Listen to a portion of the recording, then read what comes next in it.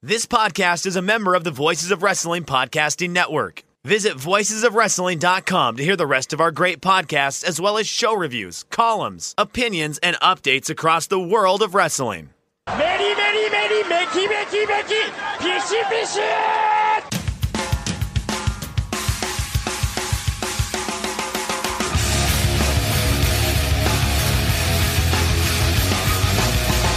You are listening to the Voices of Wrestling podcast with your hosts, Joe Lanza. X out and go listen to some boring podcast where they're afraid of their own shadow. Okay? Don't listen to Joe Lanza, because Joe Lanza's not changing. And Rich Craich. I like him. Who delivers this guy in a big spot? Joe, don't yell at me. I like him. In the big spot, who delivers better than this guy? Stop yelling at me. I agree. All right, welcome once again to the Voices of Wrestling flagship podcast. I'm the captain, Rich Craich, alongside your problematic fave and in disingenuous parentheses at times, Joe Lanza. Is that correct? Yes, disingenuous parentheses at times. Joe Lanza. You were disingenuous earlier when you said, are you ready to record? You said yes. And I went, all right. And you said, wait, no. So you lied immediately there. So I get where at times you can be disingenuous. It's not often that you, that you lie, but that was disingenuous if any other word. But hi, Joe. How are you doing? And of course, when we start, your dogs decide to go. I know.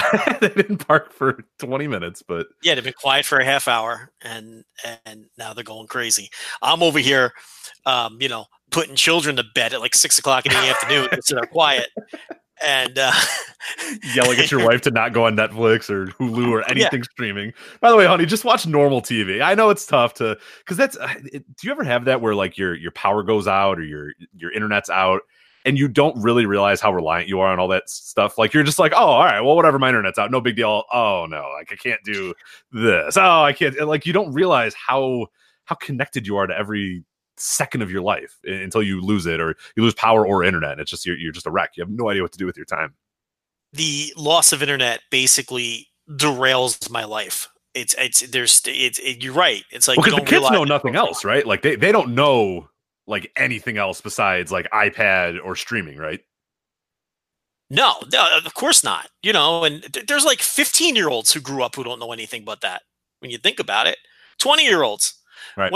When did high-speed internet kind of become? Now I know there's still some people without it, but when did it really become kind of just the common thing where your basic American household, okay, has high-speed internet, and right, people are all streaming in every different room? What would you say? Like, is 10 years ago going back too far, or is that not going back far enough? I think, I'd say early 2000s. I'd say by early 2000s, most people had it, and then probably by like your 2002 to 2004, somewhere in that range, pretty much everybody had it. It came pretty well standard at that point, at least for my area. I don't know if it was the same for you, but I'd say just about that point. Like, everybody was, I was connected to the internet, in like back in like 1997 or whatever, but I had dial up until like 2003, I think, is when I eventually made the move over to high speed. But I know some people had it a little before that. I think Napster and like that was really when everybody really decided to start kind of getting it up a little bit. But yeah, I'd say 2002 to 2004 5 is about when I think everybody got high speed internet. Early internet, that was the internet that you could live without if it wasn't working. Like, because you'd maybe log on an hour a night. You know what I mean? Maybe check your email if you had it, or browse the 2 or 3 different sites. But everything was so slow and took so long. You didn't live on it. Like, you're right. Essentially, you don't realize it, but you're essentially living on it, especially when you're dealing with things like Netflix and Hulu, and you're streaming shit to your TV now, your phone. It's pretty wild when it goes out. I told that story a couple of years on the flagship where I woke up and my power was off because I had switched credit cards and all that, and I forgot to pay the power bill. So I wake up and there's no power in my house, which means I have no internet in my house, which means my phone was dead because it died in the middle of the night because the power was out. And I realized what had happened, but I could not contact the electric company. I couldn't call them. I couldn't contact them via the internet. You have to drive over, but how would you know their address? Well, here's the thing. I couldn't drive over either because my garage door opener. Oh, right, the garage door. I apologize to my dogs again. I don't know why they were going nuts. So I couldn't even open up my garage to get the car out to drive the payment over because it's pitch black in there. I don't have a flashlight. We should own a flashlight. Why do you not own a flashlight, Joe? Come on. You don't know the panic that set in. I felt like it was like the zombie apocalypse. I had no contact to the outside world. I couldn't even get out of my house. Okay. So I'm feeling around in the dark to try to like unlatch the garage door from the automatic garage door opener so I could manually open up the garage door. But because it was pitch black in there, I couldn't find the damn latch. It was an absolute utter disaster. And in those 10 minutes, I had such mass panic and anxiety, and that was only not having power for 10 minutes. Right. I couldn't even imagine a natural disaster or something like people have experienced with these hurricanes and everything else, where you don't have power for a week or a month. I openly admit that I couldn't do it. Couldn't do it. I couldn't do it for 10 minutes. No, I'm a wreck. I'm a wreck when like 5 minutes. Yeah, my electricity's out and I'm already like, what the hell's going on here? You know what I mean? Like they have things where you can kind of check in or you know, if your phone's still working or whatever, you can check in and say like, oh, my power's out. And I'm checking that thing every second. Like my local, will say if there's an outage and you can report that you have an outage and it'll give you an update on when you can expect it to come back. And I'm just refreshing that thing every 5 seconds. Like, come on. Cause like, I'm not going to read. Like, how can I read? It's nighttime or whatnot. Like, what do you do? I don't know what to do. I'm like lighting candles. Yeah. Like lighting candles and shit all over the place. Like, what am I doing here? What am I, Charles Dickens? I'm going to light candles and read by candlelight. What is this, Little House on the Prairie? Give me a break. Laura Ingalls? I don't think so. I'm not doing that. I apologize to my dog. I don't know what the hell's going on. I can go smack him if you need to.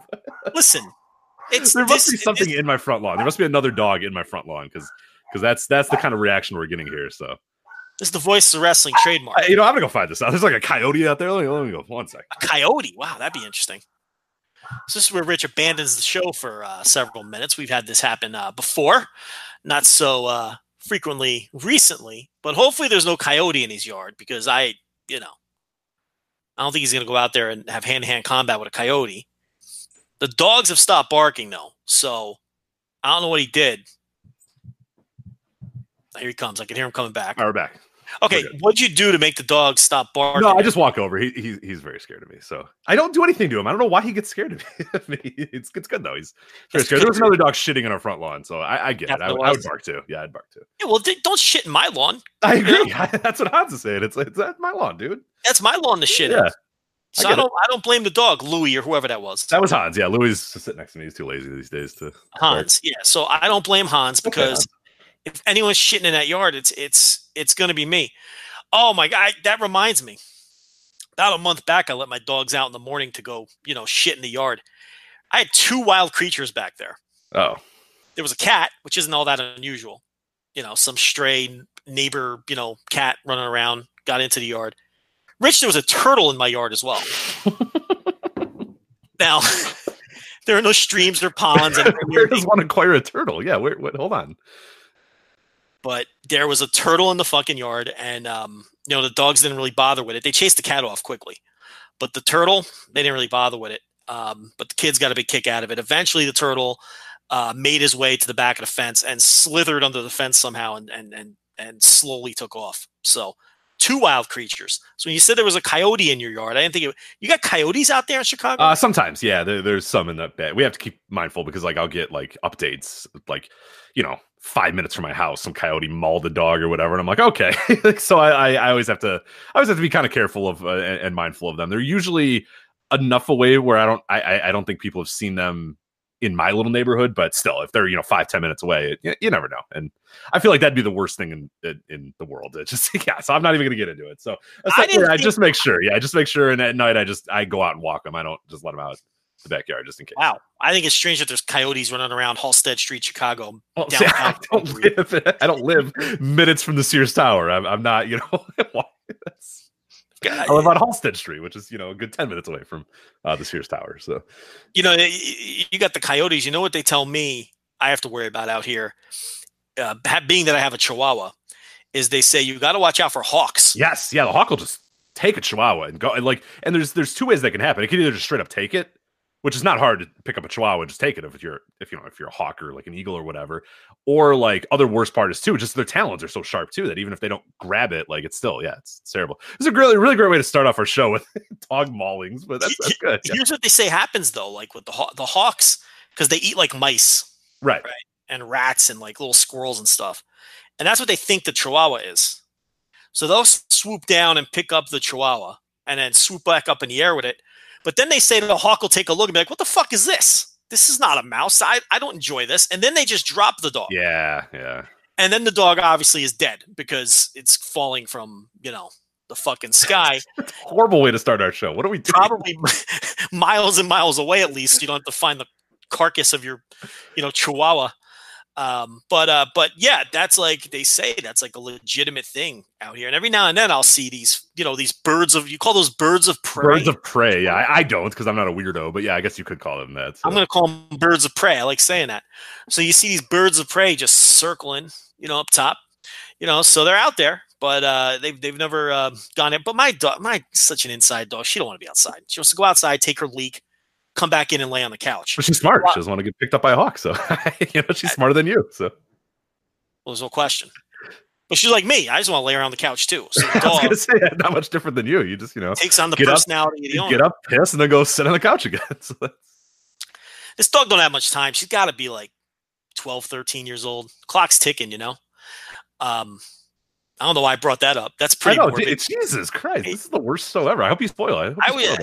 Listen, the dog's going to die soon. I think about it a lot. I think about my own mortality a lot if you really want to get dark here. Well, you are pretty old, so it is time to start. Do you have your will all together and stuff? So I actually don't. Oh, you should probably get that taken care of now that you got kids and a wife, Yeah, I guess I figure. Where's your estate going to go? Where are you going to get? Where does the VOW stock go? If you pass on, who do I have to send the invoices to and stuff? So who owes you money in that case? Right. No, but I figure if I have a widowmaker, because Barry Windham. That's right. It's always going to go to the wife, right? So now I don't need a will. That's probably very wrong, and there's probably a lawyer out there listening. That's legally true. Saying, Joe, you probably need to write something up. But that's just what I assume. And I figure, all the assets. I don't know if that works in law. Yeah, you might want to. I don't know. Just go to TLB. So what's the difference now? There's no need to write anything up, But maybe I should make a visit to what do you even call that kind of lawyer? Is it called a death lawyer? What do you call that? I have no idea. I don't know much about lawyers, thankfully. But not that they're not fine people, but I don't know. Yeah, maybe like your strip mall lawyers. They seem like a good job at signing up a will or whatever. Because like some people are like, oh, my family attorney. Like, are you out of your? I never had a family attorney. Are you out of your mind? Like, yeah, what am I? They're like, yeah, go to my attorney. I'm like, your attorney? Like, you have an attorney? I was like, why do you have an attorney? Like, oh, my family's attorney. Oh, okay. Like, what are you, Dixie Carter? What do you mean? What do you have a family attorney? I know. I'm always like taken aback by that. Like, what? Like, I barely have we don't even have like a family doctor. We have a family dentist that we all go to. That's it. Otherwise, it's like a case-by-case basis. You know what I mean? Family attorney. My father never paid taxes. Man was a contractor. Oh, boy. Oh, okay. All right. He's a contractor. Yeah. Yeah, he's a sleazy contractor working 7 days a week just to, put a fucking roast beef on the table. We don't have a family attorney. Are you kidding me? I shared a room with my brothers till I was 20 years old. Give me a break. Family attorney. Who are you rolling with, Rich? You got some rich friends. Yeah, I do. Yeah. Fortunately, none of them have a boat yet, though. I'm keep waiting, but one of these days. They will. All right, let's get to the topics. Let's get to the wrestling. I was going to talk about Wally Yamaguchi at the beginning, but since we talked so much about death at the beginning, I think we'll have to shelf that and get back to Wally Yamaguchi in a bit. But we got some other stuff as well. Fastlane Vroom Vroom happened over this weekend, so we're going to talk about that. New Japan Cup, what's been going on so far in the New Japan Cup. WrestleMania weekend, a little look at what we can kind of expect for WrestleMania weekend. We'll have a much bigger preview, of course, as we get a little bit closer. But I know, Joe, you have some thoughts on kind of the things that have been going on WrestleMania weekend as some cards are starting to take shape and schedules are starting to kind of come together. And also this weekend, ROH 17th anniversary show popping up. So I know that you're up and up on your Ring of Honor television, so we'll talk a little bit about that show coming up this weekend on pay-per-view. But let's start with Fastlane Vroom Vroom, Joe. Happened this Sunday. We are on the Fastlane Vroom Vroom to WrestleMania. What were your thoughts on Fastlane? You can insert the Vroom Vroom again. I'm gonna drop the joke now because it's gonna get annoying if I say it every time. But there you go. I'd like to note that the ROH 17th anniversary was not on the run sheet. It got added later. I realized it was coming, and we probably should talk about it. So I think Rich just remembered, and then I look on the run sheet. I'm like, well, there it is. Yeah. So it may have been added during the intro to this podcast. I cannot confirm nor deny that, but it is a late addition to this episode of the flagship. Yes. Yeah. So overall thoughts on Fastlane, which I should note, this Fastlane review is brought to you by Grapple. But the Fastlane overall thoughts, I was watching this show, and I promise you, Rich, I'm not going to steal your thunder. I'm going to pass the baton to you very quickly. But I was watching this show, and what I was watching was a bunch of perfectly good wrestling matches, right? Mm-hmm. And I just didn't care about any of them. And what I was watching was good. Good bell-to-bell action. Solid action. Good matches. But I just feel so disconnected emotionally from anything happening in this company that even though the show was good, I found it hard to watch. I even took a break at one point and went and, put on some college basketball, and I just couldn't sit through, and it wasn't even bad. This is a pretty good show. And I will say this too, that this year, 2019, WWE is off to a much better start than they were last year. I mean, the first 3 months or 2.5 months or so of 2019 has been so much. I thought 2018 was a terrible year for the company. Main roster, I'm talking here. I think people understand that. I think the bell-to-bell wrestling in 2019 has been pretty good. Mustafa Ali getting called up, and Rey Mysterio Jr. and Almas having their matches, and the pay-per-views haven't been that bad at all. But man, and this is, I think, is a perfect transition to hand it off to you. But man, this company's storytelling is just not for Joe Lanza. I don't give a shit about any of these stories they're telling. And that's even with saying that I think the stories they're attempting to tell, they're doing a pretty decent job of that. And I know you have a lot to say on that. I just don't care for their method of storytelling anymore. But go ahead, Rich. The floor is yours. Yeah, I'm kind of the same way as you, and this is one of those shows, and I mentioned it a few times, but this one, it really kind of struck me as I was watching it and kind of following people talking on Twitter and following our staff members on our Slack chat or whatnot, and people were saying, "Oh, this is good. This is good. I like this," or there was some positivity coming around almost everything about the show. Yet I'm kind of watching this, and I'm just like glassy-eyed. I'm just like dead behind the eyes. I'm just like, yeah, it's good, but I don't. There's nothing to sink my teeth into. Nothing that I really care about, and like you said, it at times feels kind of like a chore. And I had to sort of, and I mentioned this to people too. I said, so you are enjoying the show, and people would say, yeah, I'm really liking this. And I'm like, well, okay. This company's just, it's just not for me then anymore. Because if you're really enjoying the show and you really think the stuff is great, that's more power to you. That is good. That is the great thing about wrestling, is that everybody has different tastes and everybody has different things that they enjoy. But I'm watching this and I have no emotional investment into what's happening. Especially the Shield match. We're going to talk about it kind of match by match here in a bit, but there's a Shield reunion, and I see people on Twitter talking about getting, oh my God, and this is unbelievable. I can't believe we're finally seeing the Shield again. And oh my God, they're playing their greatest hits, and this match is great, and all this sort of stuff. And I'm watching it, and I'm just like, yeah, it's fine. I don't know. And that's when I decided it wasn't it's not a problem with what they're doing necessarily. We'll get to the problem that they're doing though in a bit. But the in-ring, there's nothing wrong with what they're doing in ring. This has been, as you said, 2019 has been a very good in-ring year for WWE so far. And I think the talent-wise is starting to emerge, and the matches that are given time and given stakes are delivering big time. And Daniel Bryan's been a huge breath of fresh air to the SmackDown roster and Raw. You got the tag titles and all that sort of stuff, and then the Shield. I mean, that match was fine. It was good. But I'm watching it just with no emotional investment whatsoever. I just don't care, and it's just become kind of exhausting. And I think one of the big things, and it really hit me while watching this show, it really just sort of drove me down. And this is not anything new, and that maybe is part of the reason why I got so annoyed by it and so upset and so exhausted about it, is that it isn't something new. But the idea of the McMahons and their control over this company, for whatever reason on this show, it just dragged me down, and it just exhausted the hell out of me. And I was done with it, and there was so much during the show, and we'll talk about it kind of match by match a little bit. But you have obviously the Kofi angle where Kofi Kingston, wins the gauntlet, and gets over, and people are kind of excited about him, and he's got his title shot, and he doesn't quite get it, and now we sort of play up this story where he's begging for an opportunity, he's begging for a chance, and Vince McMahon just will not give it to him. Mr. McMahon will not give him this opportunity, and he just has to prove it to Vince McMahon that he deserves this opportunity, and that everywhere along the line he's getting screwed, and he's getting told, yeah, you'll be in the match. Oh wait, no, now you're not in the match anymore because I said so. And Kevin Owens is in the match, and then he comes out here and on Fastlane, and he's given the triple threat match, but no, Vince McMahon decides, no, I'm going to screw you over again. It's a handicap match. You don't get your title match or whatever. And then, so that kind of permeated that. And then you get to the actual triple threat match, and Daniel Bryan comes out, and he's just got to, like, you know, be okay that this still is a triple threat match, even though that was just kind of a pawn in Vince McMahon's game or whatever. Kevin Owens comes out, and this infuriated me to no end for some reason, is that I think Corey Graves at one point, you know, they were talking about Kevin Owens, and they were talking about, you know, Vince McMahon gifting Kevin Owens this title shot. Vince McMahon gave Kevin Owens this title shot, and Corey Graves, who I know is the heel announcer, that's what he's supposed to do, but he's kind of being the truth here, and he's basically saying, well, Kevin Owens should be thankful that Vince McMahon gave him this opportunity. This is a tremendous opportunity for Kevin Owens to have this. And then,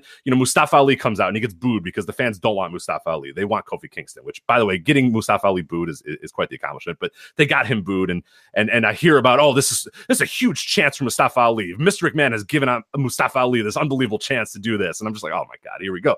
And then the Becky stuff, and we're not even to the Becky thing yet. And that's the same thing where Becky wins the Royal Rumble. Okay, she's going to WrestleMania to face Ronda Rousey. No, not so fast. Vince McMahon decides, nah, you're not going to do that. So then the McMahons decide, oh, you know, Stephanie and Triple H decide, oh, no, actually she will get the title shot because she did this. And then Vince McMahon says, no, she's not. And you got to do this at Fastlane. And I'm appointing Charlotte to the match. So Becky Lynch comes out. Oh my God, what an opportunity for Becky Lynch to do this. And oh my God, what a great chance for Becky Lynch to prove that she deserves to be in this main event spot or whatnot. And it was so exhausting on the show to say, I miss the days where stories could progress without people sucking up to a McMahon, or a McMahon deciding that this is what should happen, or this opportunity and chance and decision. Like, I'm just sick of these words. I just want people to win and lose matches. You know what I mean? I just want Becky Lynch to win the motherfucking Royal Rumble and get a fucking title shot because she won the goddamn Royal Rumble.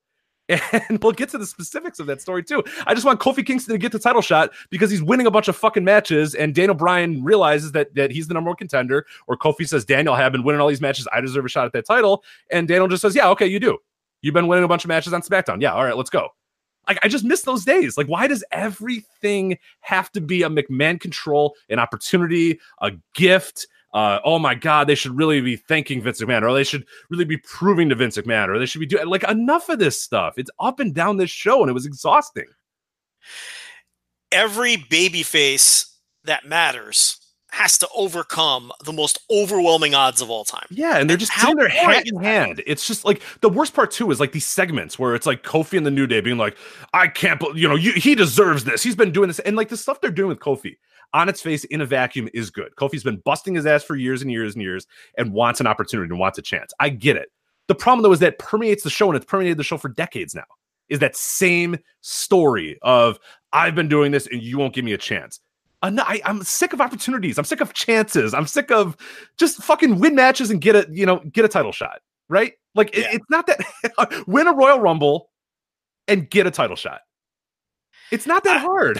Like, I was so checked out of the handicap match with the Bar and Kofi Kingston. It's like, why would I be invested in that? 15,000 people were the same way too. And why would, go on with your thing. And then I have a kind of a follow-up to what I care and why would I be invested? Because why would I be invested in that? Like, we've seen it a million times. We know where it's going. We know that's not going to be the end for Kofi Kingston.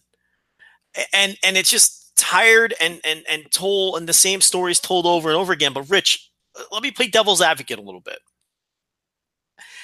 In this case, though, with both Kofi and Becky, we agree that they're just telling the same stories over and over. To me, the Becky story lost me weeks ago. To me, there's no appeal in seeing Becky Lynch limp to the ring, fighting against all odds, bickering with the McMahons, trying to lobby into a match that I know damn well she's going to end up in anyway. It holds zero appeal to me. We have talked zero about Ronda Rousey and the route they've taken where she's a pew-pew, she's shooting, Rich. We've talked zero about that. Yeah.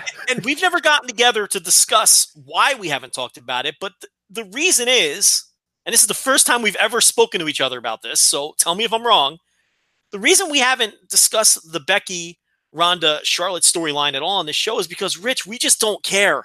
Yeah. It's overdone. It's boring. It just makes my eyes roll. I cannot get into it. So I am totally disconnected from that storyline. At this point, when it comes to Becky Lynch and Ronda Rousey and Charlotte, I don't give a shit how we get there anymore. When we're there, I just hope it's a good match.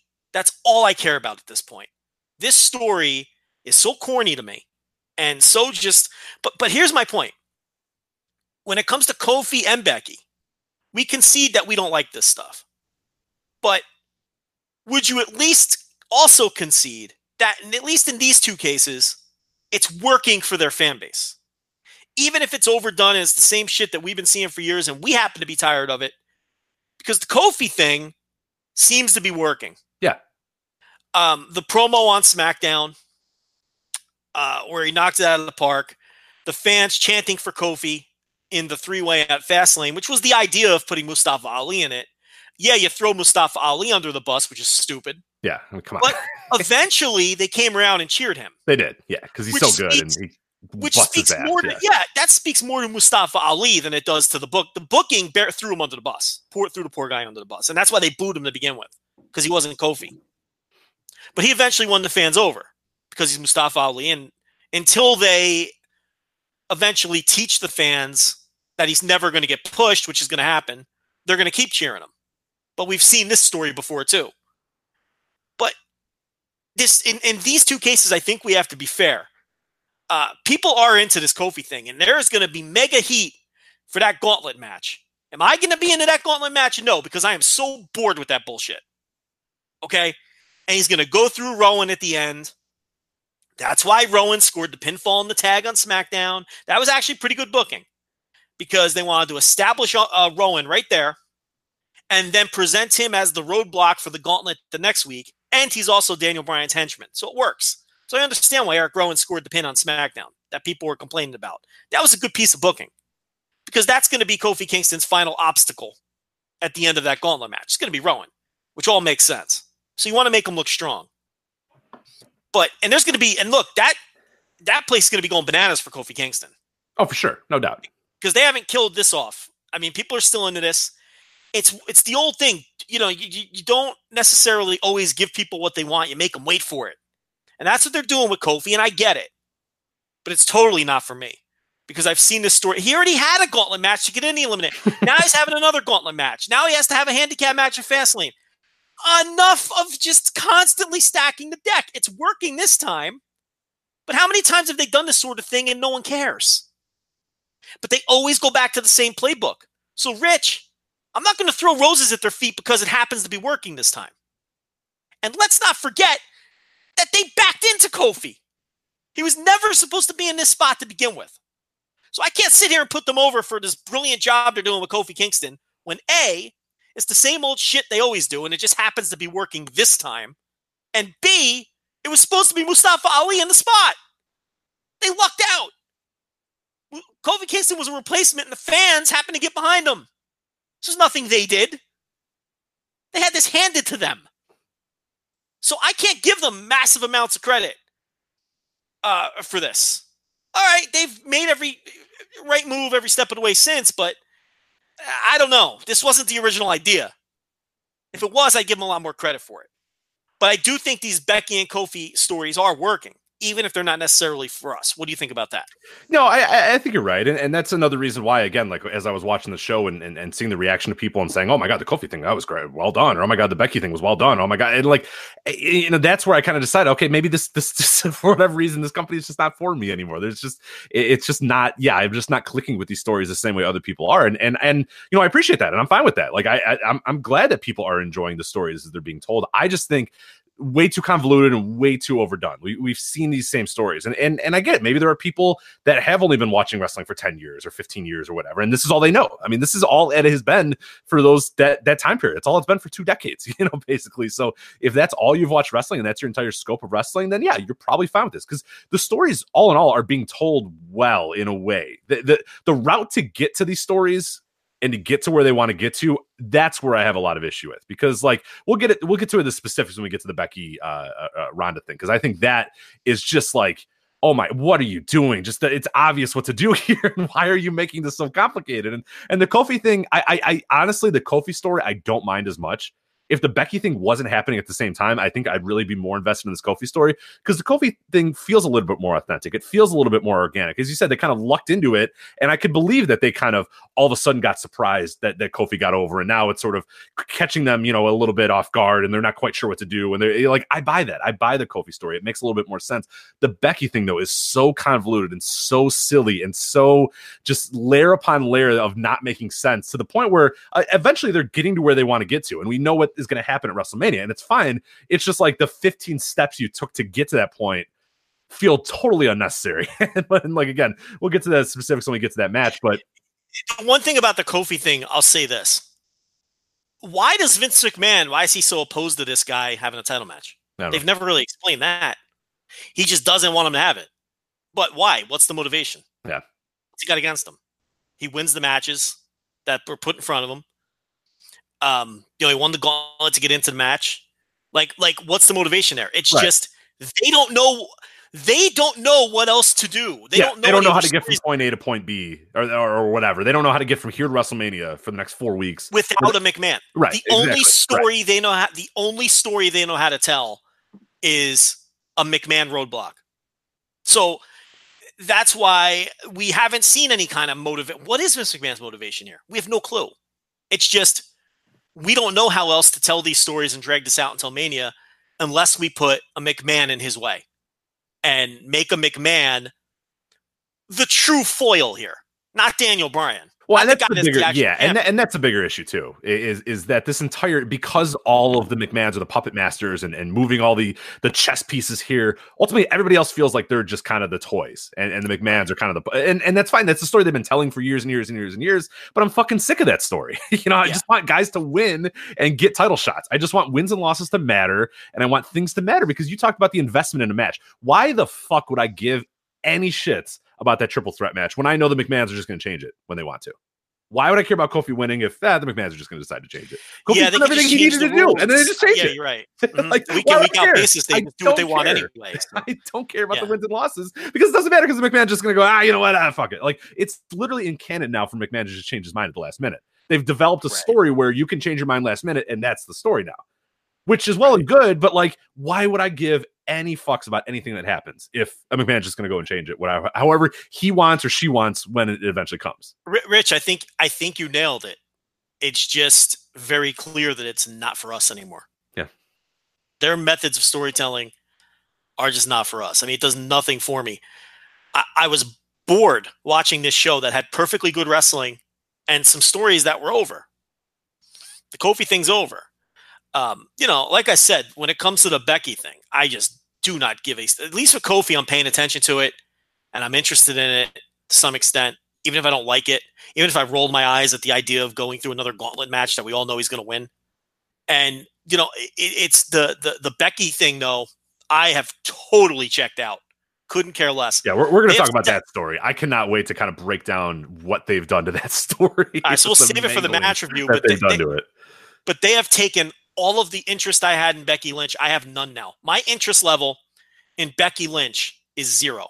That's amazing to me, because I have no interest in her limping to the ring and fighting on one leg. It does nothing for me, because to me, Charlotte should beat her easily in that scenario, because I don't like stories like that. I don't know. But what do you say we go through this show now? Yeah, let's do it. All right. So let's go through match by match once again. This review of Fastlane is brought to you by Grapple. Rich, did you watch the pre-show match? I did not. Sorry, I didn't get to it. Big E and Xavier Woods defeat Shinsuke Nakamura and Rusev. You did not watch the pre-show match. Rich, shame on you. Did I miss anything? What did I miss? Well, I didn't watch it either. Okay. So, here's the thing. Here's the problem.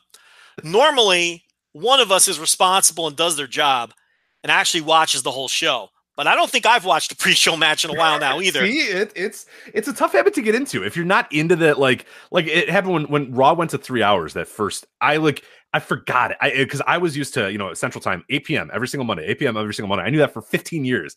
I just could never wrap my head around the 7 p.m. Still to this day, it's like 7:30, and I'm like, oh yeah, Raw's on. Oh yeah, okay, cool. Like I forget, and like the pre-show, I'm just not used to. I'm adjusting to the 4 hours, but I'm not adjusting to like at 5 p.m. or whatever Central Time, the pre-show starting. I'm just not. And yeah, maybe in time it'll come, but probably not because they already get 4 hours of my time. So. Yeah, if it's not a cruiserweight title match, I haven't watched them either. So, but we'll continue to do this shtick every time we review a show. So it's good. I wouldn't expect nothing less. So the pay-per-view opener, the Usos defeat The Miz and Shane McMahon. You want to talk about stories that I don't care about? Anything involving Shane McMahon. And I thought they broke up already, I'll be honest. And why does the Miz's dad get so much camera time? I mean, don't know, because he's silly looking. I promise you, Vince McMahon thinks he looks like an idiot. Yeah.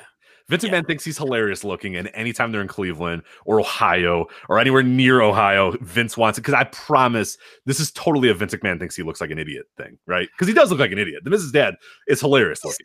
I mean, he's a goofy looking guy, I guess. Goofy looking guy. No, he's very goofy looking. Just a blue collar looking man. I don't know. I don't know. I'm not going to be as harsh. Vince McMahon loves blue collar looking men. So that listen. Yeah. I agree with your line of thought here, but that's probably the case. But here's the thing about it.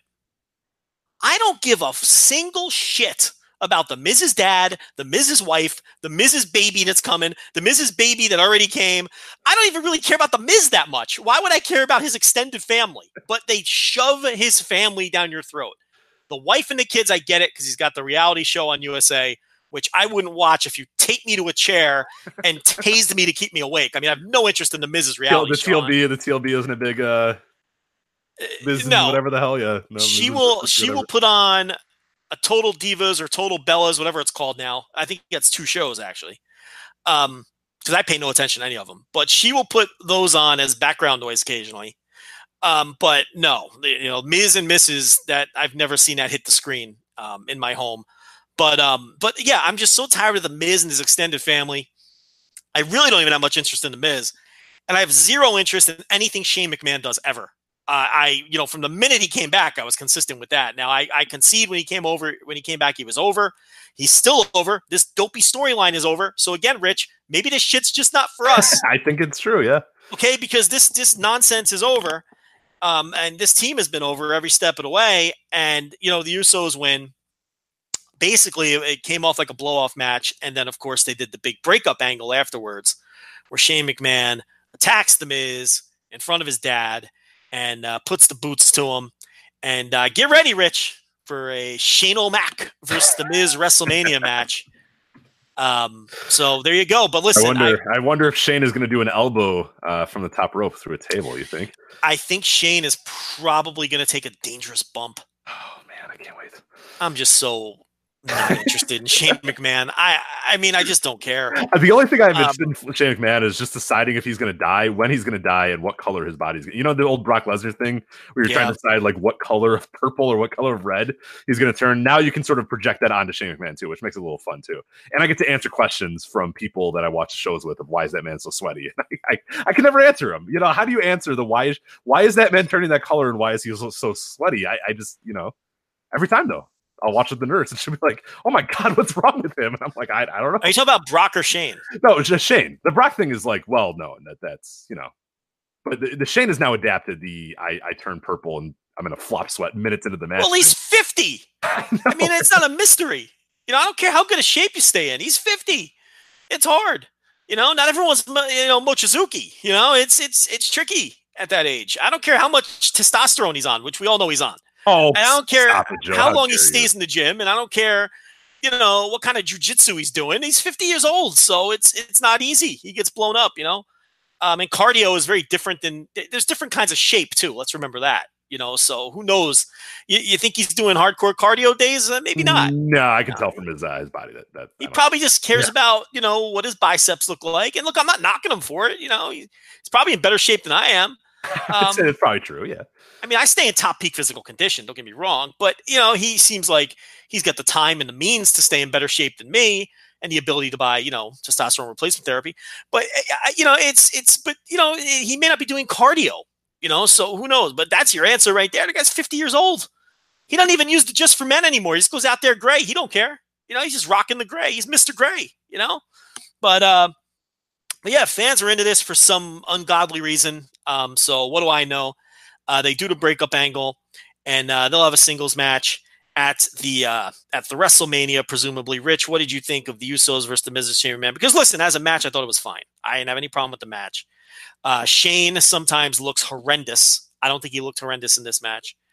The match had decent action. There was a long rest hold in the middle, but it is what it is. It's the opener. Who cares? What do you think, Rich? What do you think of this one?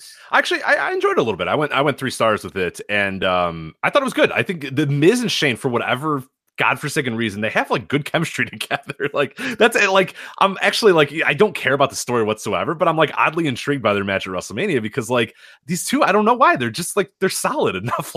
like I don't know, they shouldn't be. There's no reason for them to be the way they are, but they have a decent little chemistry. They have a little bit of good back and forth between the two, and the Usos. I mean, they speak for themselves. So I thought this was a pretty good opener. I was fine with it. Again, it was another example that the show up and down the show, there was a lot of fine and good matches, and this was one of them, which, I had no issue with this match. I enjoyed it at times too. I went 3 on the dot as well. The Grapple voters 3.01 Grapple rating for the so we're right on the money, Rich. We are accurate star rater. As we've long suspected. So that's right. I've been telling you that I am an accurate star rater, and it looks like that you are on my level now, sir, as an accurate star rater as well. As we are right on the money, 3.01 as of this recording on the Grapple app. As we move on to Asuka defeating Mandy Rose with Sonya Deville at ringside, 6 minutes and 40 seconds, hard hitting match. This exceeded my expectations. I didn't like that Mandy and Sonya having miscommunication at the end led to the finish. I think Asuka should be able to put away Mandy Rose without any sort of bullshit or shenanigans or excuses. I think she should just beat somebody like that clean in the middle. I don't know where you stand on that, but I thought bell to bell this was a better match than I thought it would be because I don't really think much of Mandy Rose. There's people who do. I've yet to see it, but I think being in there with someone like Asuka, she was able to carry her to a very much what I would call a perfectly perfunctory match. The thing with Mandy Rose is if she's in there with people at her experience level is where she gets in a little bit of trouble. What'd you think of this one? Yeah, see, I thought it kind of stunk. I don't know. I only went 1 star with it. I did not like it at all. I thought it was just kind of sloppy at times. And it was, like you said, I guess it was kind of hard hitting. I just don't buy Mandy Rose whatsoever. And the idea of Asuka having to sell for Mandy Rose, like this match I would have liked so much more. And I think the better move to do is just have Asuka go in. Who fucking cares if Mandy Rose loses in 30 seconds to Asuka? You know what I mean? Like Mandy Rose will be fine. She'll go out on SmackDown the next week and be exactly the same character she was before. But instead, Asuka's got to sell for Mandy Rose, which I don't love. And then miscommunication between Sonya and Mandy is the reason Asuka loses, as you said. And I don't like that either. I just think like this is your champion. This is kind of and her whole reputation is that she's an ass kicker. So the idea of her having to go, 7 minutes with, Mandy Rose, I just don't love it. So yeah, I did not like the match. I think you nailed it. I don't buy Mandy Rose either as a physical threat. I just don't. We've talked about that the last few weeks with people like Kyle Fletcher and people like that. Mandy Rose, same thing. I don't buy her as a physical threat, especially against Asuka. I have a problem with that. I think now Sonya Deville, I can buy her against Asuka because they gave her the MMA background. She legitimately has the MMA background. She comes across a little meaner and tougher. But I'm with you. I don't buy Mandy Rose as a physical threat. So I think that might be part of the reason that I struggle with her as a wrestler. And that might be unfair. But yeah, I thought it was a little better than you did. I went 2.5 on it because I thought it was an average match. And 2.5 is an average rating. The Grapple voters, Rich, 1.68 average as we record. So Grapple had this at 1.68, a little closer to your rating than mine. So who's the more accurate star rater now, huh? Rich, you're closing in on me, man. I'm closing in on you. You may overtake by the end of Fastlane, vroom vroom. I am gonna overtake you as the accurate star rater. I'm gonna overtake Dave's friend too, Dave Meltzer's friend. Remember the one that he always talks about? His friend that's a good star rater. Yeah, well, that's where that came from. Yeah. He talked about I forget who the guy is. He never mentioned it by name. He says, "Oh, I have a friend." It was just in some random ass conversation. He goes, "Oh, I have a friend," and he's a very accurate star rater. And Brian was like, "Okay." No, he's a guy he goes to PWG with, and actually, where was it? I guess it was in Dallas. I saw the guy because him and Dave were at Kaiju Big Battle at like 3:00 in the morning. Comparing star rating notes. I saw this with my own eyes. They were like bantering back and forth with the matches that they had watched earlier that day. While a waffle is in the ring, you know what I mean? While Yeah, Chris Brooks is a waffle in the ring. Whatever. I turned to the person I was with, and I was like, "That's the accurate Star Raider. That's the guy." So, because I recognized them from like the PWG photos, So, so that's where that accurate Star Raider thing came from. Next up, of course, we had a segment with New Day and Kofi and Vince McMahon, who, for reasons that still aren't clear, doesn't want this man to have a championship match. So he sends him to the ring, and of course, it's an ambush, Rich, for a handicap match against The Bar, who I think are vastly overrated, not necessarily because of what their abilities are, but because of simply what the output is. People will tell you The Bar are a great tag team. I challenge you to state their resume to me then, because it just doesn't show. So The Bar beat up Kofi Kingston for 5 minutes with Big E and Xavier Woods, of course, banned from ringside because, look, we're one step away from just having Kofi Kingston in a 20-leg gauntlet match with his hands handcuffed behind his back, and, he's taped to the ropes. I mean, it's just so stupid. We already kind of talked about it, but this didn't really have a ton of heat. No, it had "this is boring" chants through most of it. So the fans hated it. They hated it. We put over how the story may be over with the fans. This was not over with the fans. Fans did not like this, and I don't think it was I think it was the wrong kind of heat. Mm-hmm. I don't think it was, "Oh, they're screwing our guy, let's boo The Bar." I think it was, "This is fucking garbage. We don't want to watch this." The Bar defeat Kofi Kingston. This was junk. I'm a little easier on bad matches than a lot of people. I think if something is well worked, I have a lot of problems going below 2. That's just me. If I go below 2, I have to have problems with the work, with the mechanics of the match. So to me, this was a flat 2 because there's nothing wrong with the work here. Did I like what I saw? Was I invested in any way whatsoever? No.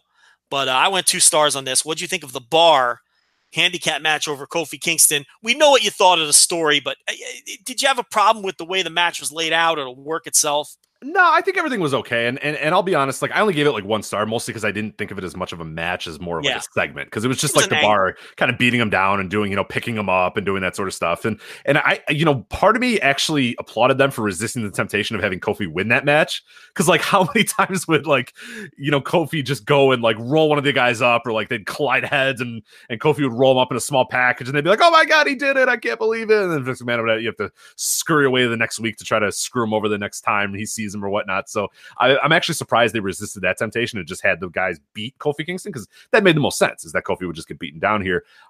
So I didn't have an issue with kind of the story that they told in the match. I just thought it was kind of boring and kind of just a segment. So I had a tough time rating this one. I wanted to give it something, so I gave it 1 star, but like it's kind of a weird one where I don't know. It's not really a match to me, as you said. It was kind of a segment. And I will you mentioned you're not sure what Vince McMahon's motivation is. He's never clearly stated this, I don't think, but I'm believing that the motivation is, and as we're sure that Vince McMahon thinks in real life too, is that like nobody deserves anything.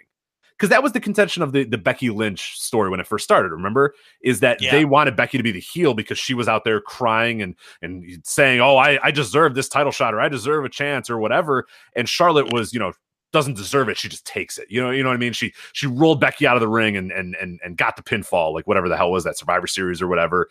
And that was the idea, was that Charlotte was going to be the face because she just took what was hers, and Becky was the heel because she demanded or wanted a chance. And Vince doesn't like people that think that way. You know what I mean? Vince wants you to earn your chance. You don't get chances because you deserve it. You earn these chances or whatnot. And that's, I think, the he's trying to kind of blur the lines there with Kofi and saying, "Oh, well, what do you mean you deserve this chance? Nobody deserves anything. It's, I decide when you deserve something." Or, that's kind of, I think, what the motivation is, even though they haven't stated that. So I mean, but again, we kind of have to make that up in our head, right? Right. They haven't said that. So it's kind of, it's just the McMahon. Yeah. So anyway, you are the accurate Star Raider champion, Rich. This is averaging a 0.88 on the Grapple app.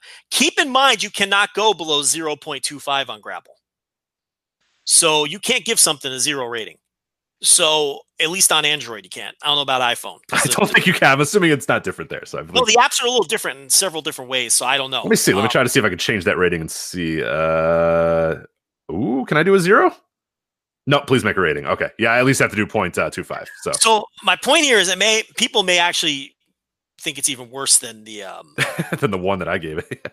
and the 0.88 that it's sitting at right now, because I'm sure there's a lot of 0.25s when people really wanted to go 0.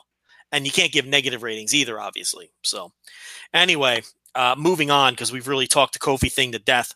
We had the 3-way for the, I believe these are the Raw tag team titles in this case. The Revival, who lose every week on TV as champions. They are the new Caden Murdoch.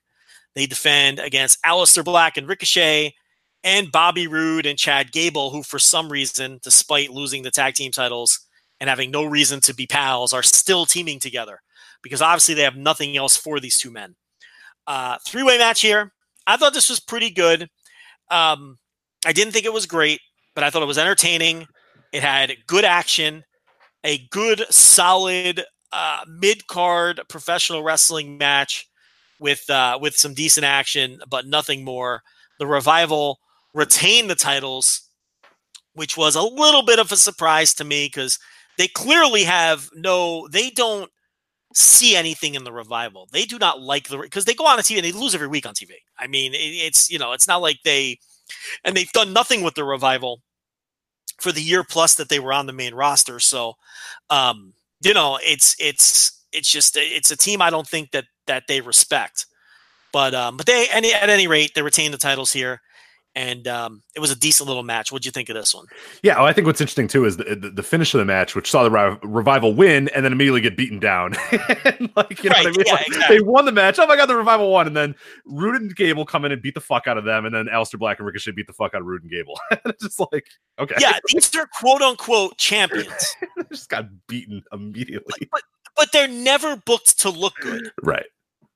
They're booked as kind of buffoons. And they're never booked to look good. And quite honestly, with their gimmick, Vince McMahon is never getting behind them because they represent old school Southern wrestling. And that's like the antithesis. Yeah, not his wheelhouse at all. He's been trying to get away from that. He's been running from that for years.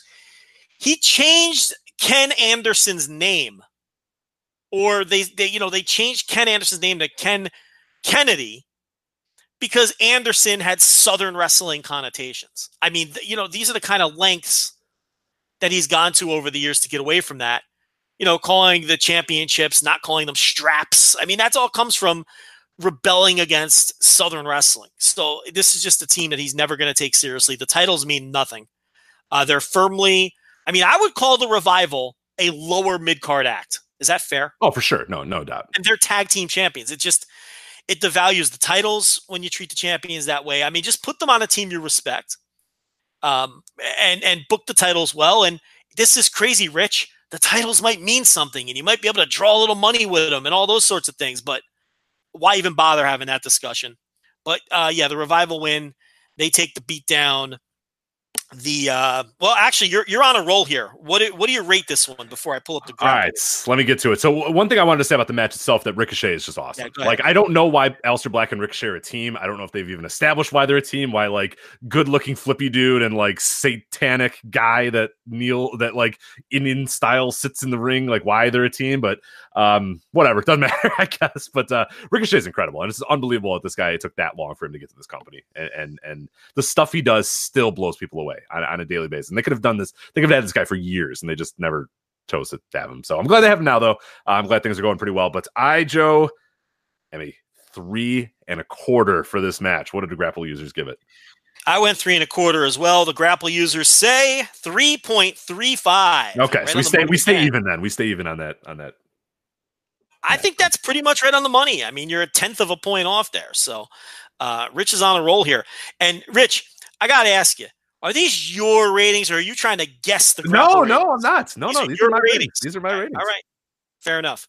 Once again, the Fastlane review is brought to you by Grapple. You should download the app. If you think these ratings are out of whack, you can go in there and have your say. Maybe you thought that 3-way was a 4.5-star match.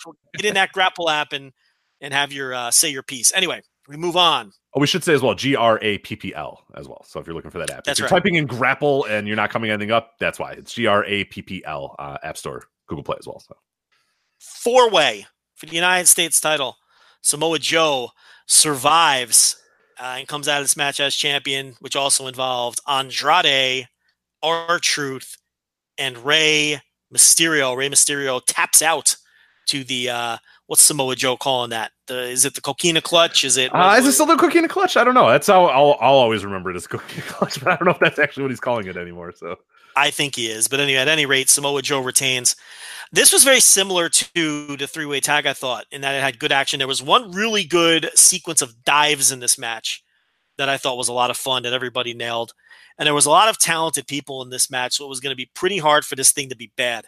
Again, I don't think it was great, but I thought it was a really strong mid-card match, and I was happy to see Samoa Joe retain the title. I like long title reigns. I don't like titles bouncing around.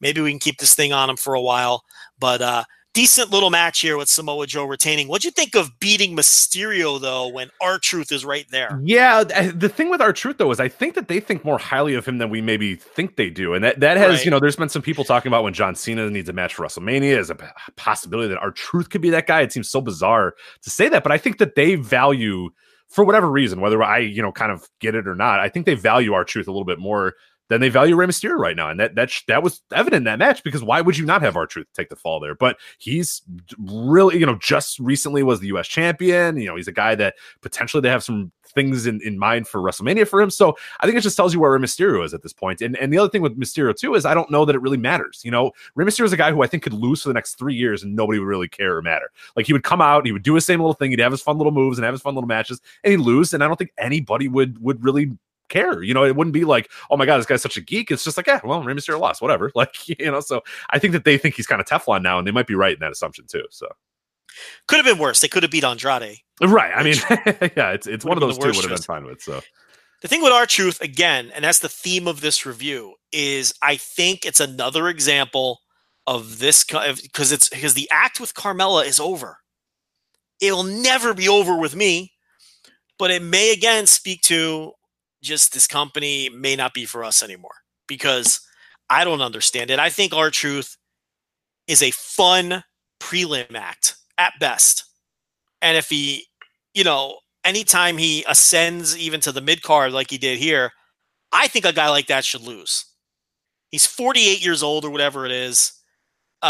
He's kind of has a gimmick where it's mostly comedy. That's not a guy who should ever get any kind of a push that matters, in my opinion.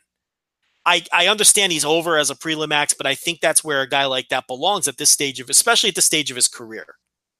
And the thing with Carmella, I get it. People think it's fun. They get decent reactions. I know kids really like R-Truth and Carmella, and there's value in that. I'm not saying there's no value in that. I don't think this has to be, this doesn't have to be rings. This doesn't have to be UWFI where guys, it's a super serious competition. That's not what I'm suggesting. But I do think there's a limit to where a guy like R-Truth should be. And it's just, I think you're right. I think the reason, Rey takes a fall here instead of R-Truth is they value him or see him a little bit higher than we do. And I think that's really what it comes down to. All right, Mr. Accurate Star Rater, what'd you have here? This might be the one where I deviate a little bit here. I went 3.25, so I don't know what the Grapple users gave, but I was 3.25 for this one.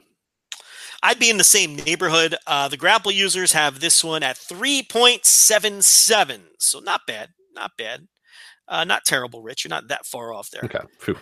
As we move on to the Boss and Hug Connection, a name that I cannot stand. God. It's so bad. How horrible is that? It's horrible. It's a bad name. So the Boss and Hug Connection taking on Nia Jax and Tamina. I didn't think much of the match at all, but this was more about, I thought, the post-match angle anyway, where it was probably a matter of time before they got Beth Phoenix involved in something. So Nia Jax and Tamina beat the shit out of Beth Phoenix, who was wearing these heeled thigh-high boots, which were not conducive to running around a wrestling ring. So thankfully, she was just on her back taking a beating, because I would hate to see her turn an ankle or break a leg trying to run around in those things.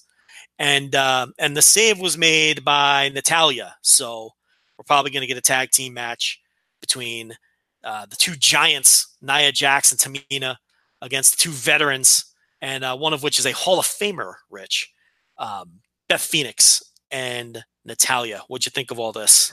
Yeah, the angle, interesting enough, I guess. I'm not too excited about seeing Beth and Natalya back to. I mean, Beth Phoenix was somebody who, I enjoyed her work when she was active or whatnot, but I don't know that I'm like clamoring, oh my God, I can't wait to see Beth Phoenix back in the ring again. Like, I don't know. I mean, it's fine. I think they have enough women on the roster that I don't know that you need to bring her back, but whatever, if they want sort of the convincing, because she is bigger than a lot of the other women that they have now. So I guess I get from that standpoint. She looked like she was in great shape too. So, I mean, that'll be interesting, but I'm kind of bored of anything with Natalya too. I mean, she's been kind of up in the top of the company for what feels like years now, just kind of toiling away, just doing like little stuff here and there. So, well, I mean, she's got a job and a push for life, my friend. Yes, exactly. Because they nearly killed her husband. So that's, but yeah, no. So there's that, of course. But this match, I think we need to have, we've kind of towed it around the line a little bit. We need to have a real talk about Nia Jax and Tamina. They are horrendous. Yeah, they're terrible. They need to not, like, Nia Jax needs to never wrestle in a match again. She's going to hurt somebody very seriously. She's terrible at everything. And Tamina, I don't understand Tamina. I do not understand how you could wrestle for as long as she has, and I swear to God, Joe, every time I see her, she's worse. How is this possible? She is lapping Bad Luck Fale in the every time I wrestle I get worse thing. Bad Luck Fale is very close. We'll talk about him in a little bit as well. Tamina, though, it's like egregiously awful, more than she was egregiously awful the last time you saw her. I don't get it. With all the reps that these people get, with all the she's been in this company for a decade now, right? And she's horrible. She can't, like, they tried to do, I felt like they almost killed Sasha Banks. They tried to do, what was it? And they're way ambitious with what they do too, which I'm sure Sasha Banks too. What was the one where they tried to do a back body drop to Sasha, and then Nia was going to catch her in like a Samoan drop, and it just, no, don't do that with these people. Don't know. Like, why would you ever trust that they wouldn't fuck that up? And they fucked it up so bad and so royally. But yeah, Nia Jax and Tamina, we have to have a real long discussion about that. They need to, I don't know what it is, but with so many talented women in the world and so many talented women on this roster, there is no need whatsoever to have Nia Jax and Tamina regularly wrestle for you. Listen, I'm waiting for Bayley and Sasha Banks to go on this tour of the brands and defend against. I want to see that. I'm interested. They say it every time, but they haven't really, Yeah, I want them in NXT going against, Kaylee Ray NXT and cut a promo, but they didn't wrestle anybody. At least that hasn't aired yet. I don't read spoilers. But yeah, go to NXT UK and let's get a defense going there. Yeah, Kaylee Ray and Nina Samuels, whoever the fuck. I don't care who it is. I think there's something interesting there, bouncing from brand to brand and defending these titles. I thought that was something creative that they came up with that sounded interesting, and I want to see that. But I'm with you. I don't want to see Nia Jax and Tamina anymore. I mean, it's just, they're bad. They do have a presence. I'll give them that. They're because they're so much bigger than all of the other women, and they do come across menacing at times. Tamina, sometimes, I guess, not always. She kind of just looks bored a lot of the time too, but she does do a good mean mug. But yeah, they're not good wrestlers at all. And it does shine through, especially again with on a show like this where all the matches are pretty good and all the work is pretty solid. And a lot of the dregs of the roster weren't really on this show. They had a bunch of quality wrestlers on this show having quality matches. It really sticks out, when Tamina and Nia Jax are out there blowing spots. So, and look, Sasha Banks isn't really the best opponent for them from that perspective because, again, like you said, she's overly ambitious sometimes. Right? She's like, "Oh, let's do this, let's do that." It's like, nah, just these people can't do anything. Just don't. Yeah. So that's that. What did you rate this, Rich? Oh, what did I give the rating? Hold on, let me fire it up here real quick. I have it on this other doc. I went 1.5 stars with this one. Did not like it much. Rich showed up with notes. Yeah, I went 1.75, and the Grapple users for this one, Rich, it is currently at 1.89 on the Grapple app. So as we move on to the business end of the card, the three top matches, first of which we spoke about this match a little bit. This was Daniel Bryan. It was supposed to be Daniel Bryan and Kevin Owens. They inserted Mustafa Ali into the match instead of Kofi Kingston, which got poor Mustafa Ali booed.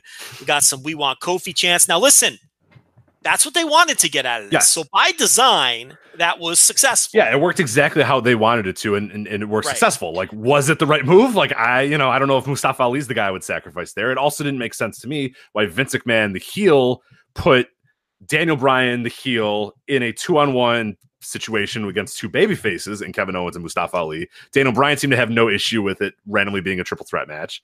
I don't know. Yeah, there was a lot of weirdness. Like, why did Vince choose Ali? You know, like, what did Ali do to deserve that? It's just, again, like, it's just puppet master stuff. What does like, Ali, why do I care? Why does Ali deserve it and Kofi doesn't? Right. There's no. It's just puppet master shit, and I hate that. It's just like, yeah, and it's like, and again, it's obviously working for a large segment of the fan base, but I'm sorry, it doesn't work for me. Because there's just no semblance of logic whatsoever. It's just to screw with Kofi Kingston. Right. But again, why Mustafa Ali? Yeah, well, why Owens in the first place too? I mean, they just, Owens just came out. They set up Kevin Owens. Yeah, you're in the match, and Owens isn't even a heel. He's supposed to be a babyface. You're right. So that doesn't make sense either. You think Vince McMahon would align himself with heels as opposed to babyfaces? It's just none of it fucking makes any sense. This is why I can't give them a ton of credit for it. I know, that's what I mean. Like, if you apply any amount of like storytelling logic to it, it immediately breaks down. But whatever. Yeah. Well, I mean, then can we be honest about this? Maybe it's the low standards of the typical WWE viewer. Possibly, yeah. They just have low standards. They don't give a shit what kind of garbage is shoveled to them. And maybe that's conditioning from years and years of giving them garbage, and they're just used to it. Maybe they don't want to think that hard. I don't want to think that hard either. I just want a semblance of it's not that hard. It's pro wrestling. We always say this. It's not fucking hard. I don't want to pull an Emily Pratt here and go tell people to read a book, but I'm just saying, give me some semblance of logic. That's all I'm asking. Right. I'm not asking for it to be super deep. Well, like you said, okay, you brought up the King Kong Bundy thing, and I mentioned this to you off air. Like, you brought up last week, we were talking about King Kong Bundy. Well, I was working on some freelance websites and stuff on Saturday night or whatever. I had a real cold night, of course, by myself, sitting in my room in the dark, and I decided, I'm going to watch the Saturday Night's Main Event angle that you were talking about. So I ended up watching that entire Saturday Night's Main Event, and it's not rocket science. Big King Kong Bundy came out, beat the fuck out of Hulk Hogan, and Hulk Hogan said, "Well, I want to face you at WrestleMania now." Yeah. Like Don Morocco's out there going, no, I'm gonna beat Hulk Hogan. Yeah. Knowing he's a pawn. He goes out there, King Kong Bundy comes out, beats the fuck out of Hulk Hogan, stomps him. Hogan's carried away and the fans are gasping, and they get a match at WrestleMania. Then Hogan beats him. It's like, it's not that hard. It's not difficult. Yeah, it's like Jack Tunney didn't come out and tell King Kong Bundy that you don't deserve this, and I'm going to put, Big John Studd in your spot, and you're going to have to win a gauntlet match against Billy Jack Haynes, Coco Beware, and Paul Roma before I allow you to wrestle Hulk Hogan, and we're going to make it a three-way, and none of that. He got in the ring, he attacked Hulk Hogan, it looked great. Bobby Heenan fucking was phenomenal, because it's the first time you watch that angle, correct? Yes, I had never seen it before. Right. And Bobby Heenan's going nuts and waving, in Morocco. He's just an asshole heel. So he's like, fuck it. I'll put the boots to him too. Why not? So they're in there just beating. Morocco has nothing to do with Heenan and Bundy, but he's in there. He's like, fuck it. I don't like Hogan either. So, fuck this guy. Yeah. So, he's putting the boots to him, and the announcers are screaming. Fans are squealing. Okay. They're going nuts. And that's it. Effective builds. Bundy looked like a fucking killer. He doesn't have to jump through hoops to then earn the match. He doesn't have Jack Tunney, throwing obstacles in his way or anything else. It's just, and then you have your match at WrestleMania and Hogan beats him and overcomes the ribs and wins it in the cage and away you go. But yeah, I mean, it's not rocket science. It's not hard. You're right. And look, and I put over how great that angle was, and you finally watched it and you concurred. You're like, yeah, that was really fucking great. And it wasn't fucking sending rockets to the moon, and it wasn't overly complicated. That's not what we're asking for here. All we want is a semblance of logic, other than, just. And I get the idea of putting heat on it, and to some extent it's working. But I will say, I'll say with the Becky thing, I'm not convinced that she's some kind of super draw now. It's like, she's not popping ratings, and there's no evidence that Becky Lynch is moving any needles, despite the fact that there's this perception that she's super hot. I mean, that's just a fact. But my argument is still for the one-on-one match, because I think it's clearly someone who could get super hot. Clearly there was something simmering and burning there with Becky Lynch. Yes. Yeah, right. And to me, I'd rather just give her the clear focus. That's always been my argument to that. And then maybe she does end up catching fire and becomes not just a perception thing, but a legitimate megastar. So anyway, I digressed a bit. Daniel Bryan, Kevin Owens, Mustafa Ali. I thought this was the best match on the show. I thought Mustafa Ali, as per the usual, and he's gonna, he takes risks and takes bumps that no one else really does on this roster. And this isn't exactly a roster that coasts. I mean, a lot of people work hard on this roster, but he just does things that look different. And I get it. He's the new guy and he wants to stand out and all those things. But he really does. And even on 205 Live, I used to talk about it every week on the reviews. The guy just takes wild bumps. He took a bunch of wild bumps here. The spot where he came off the top turnbuckle, dove to the floor, and gave Daniel Bryan a tornado DDT. Oh my God. What a spot. I mean, that was one of the best spots I've seen in the last month. I mean, that was just phenomenal. To nail it too. It looked great. That's the kind of spot where you can give him a break if it's a little sloppy or, it doesn't connect. No, it was a perfectly executed spot. So Ali looked great. They protected Kevin Owens here. Ali took the pin, which is fine. I mean, he's still the guy on the come up. A little too much Eric Rowan for my tastes. But again, they're trying to establish Eric Rowan as a legitimate threat. And Daniel Bryan's a heel, so he's got the heater outside. He's got the bodyguard out there. What'd you call him? Oh, sorry, Rich. Well, please correct me with the intellectual peer. Yes, his intellectual peer, Eric Rowan, the new Daniel Bryan. The new Daniel Bryan is intellectual peer. I'm screwing up all over the place. It's KO versus KO. Yeah, the new Daniel Bryan versus KO. I'll say this about Rowan. I mean, he looked great on SmackDown. No, he's been good. I like this a lot. I mean, yeah, he was good. There was a time where he was solid. Like in the Wyatt family, he wasn't he wasn't dragging that shit down. You know what I mean? Like in those 6-man matches with the Shield, he was fine. He was. It was just that Luke Harper was really great, and the Shield guys were all fucking awesome, and Bray Wyatt was still pretty decent at that point too. But like Rowan wasn't like he was probably the worst of the 6, but it wasn't like he was this dramatically terrible guy. And I think, yeah, I've enjoyed him so far. What he's doing with. I disagree. I always found him awkward and uncoordinated. Like he always came off to me like a guy who was always on the verge of tripping over his own feet and couldn't handle his, like he was big, but totally uncoordinated and too big for his own good. And, but he really is coming off like a Haas now. And, I thought he looked good on SmackDown, and there was a little too much of him in this match. I thought he hurt the match. I thought the interference spots actively hurt the match. I will say this about this one too, before you kind of close it off, is for triple threats. I usually have my same kind of annoyances about triple threats. Yeah. And there was some time to time where like a guy would be out of the ring and it was just 2-on-2. But for the most part, they kept all three involved at every point. And if a guy was out there selling, he'd be right back in, in about a minute or two or whatnot. So I enjoyed that because they didn't fall into the trope of like, Ali got taken out, so now it's just these two guys. And it's just always like, when that happens, you're always just like, why don't we just have a match between these two guys then? It's much better. But they found a way to kind of find a nice balance with it, I thought. So I went 4 flat on this, and I thought it was the best match on the show. What'd you think of this match? I went. All right, give me the notes here. I don't know why. Going right to the rating. Going right to the rating. Oh, you want? Rich, okay, no, you want the. Okay. No meat potatoes from Rich. He's just the fucking. Right to the, no, I gave you my analysis. I thought it was pretty good. I thought Ali took some crazy bumps though. The stuff that Ali took, good bumps too. I mean, there was one where he went to the top rope, and I think it was Bryan that I think drop kicked him, and he just like went flying into the barricade or whatnot. Really good stuff there. I thought Owens looked really great. I thought this, all in all, like as a triple threat match, really good stuff. I mean, I went 4 flat with it and really did enjoy it. So good stuff. I mean, it just felt it ultimately felt kind of unnecessary and weird, and I didn't like the story that was going into it. But when it was all said and done, the match itself, in a vacuum, was really good. Grapple Raiders 3.99. So we are in line with the Grapple Raiders almost to the number on that one as we move on to Becky Lynch and Charlotte Flair. This was Becky limping to the ring with the crutch. The idea was if she won, the match at WrestleMania would be a triple threat. This was hard for me to begin with because I just don't care about the story whatsoever. I just want to get to WrestleMania, and I just want it to be a good match, and I think it will be a good match, provided it's not an overbooked mess. We know it's going to. Now listen, I know you're laughing. Now let me defend myself here.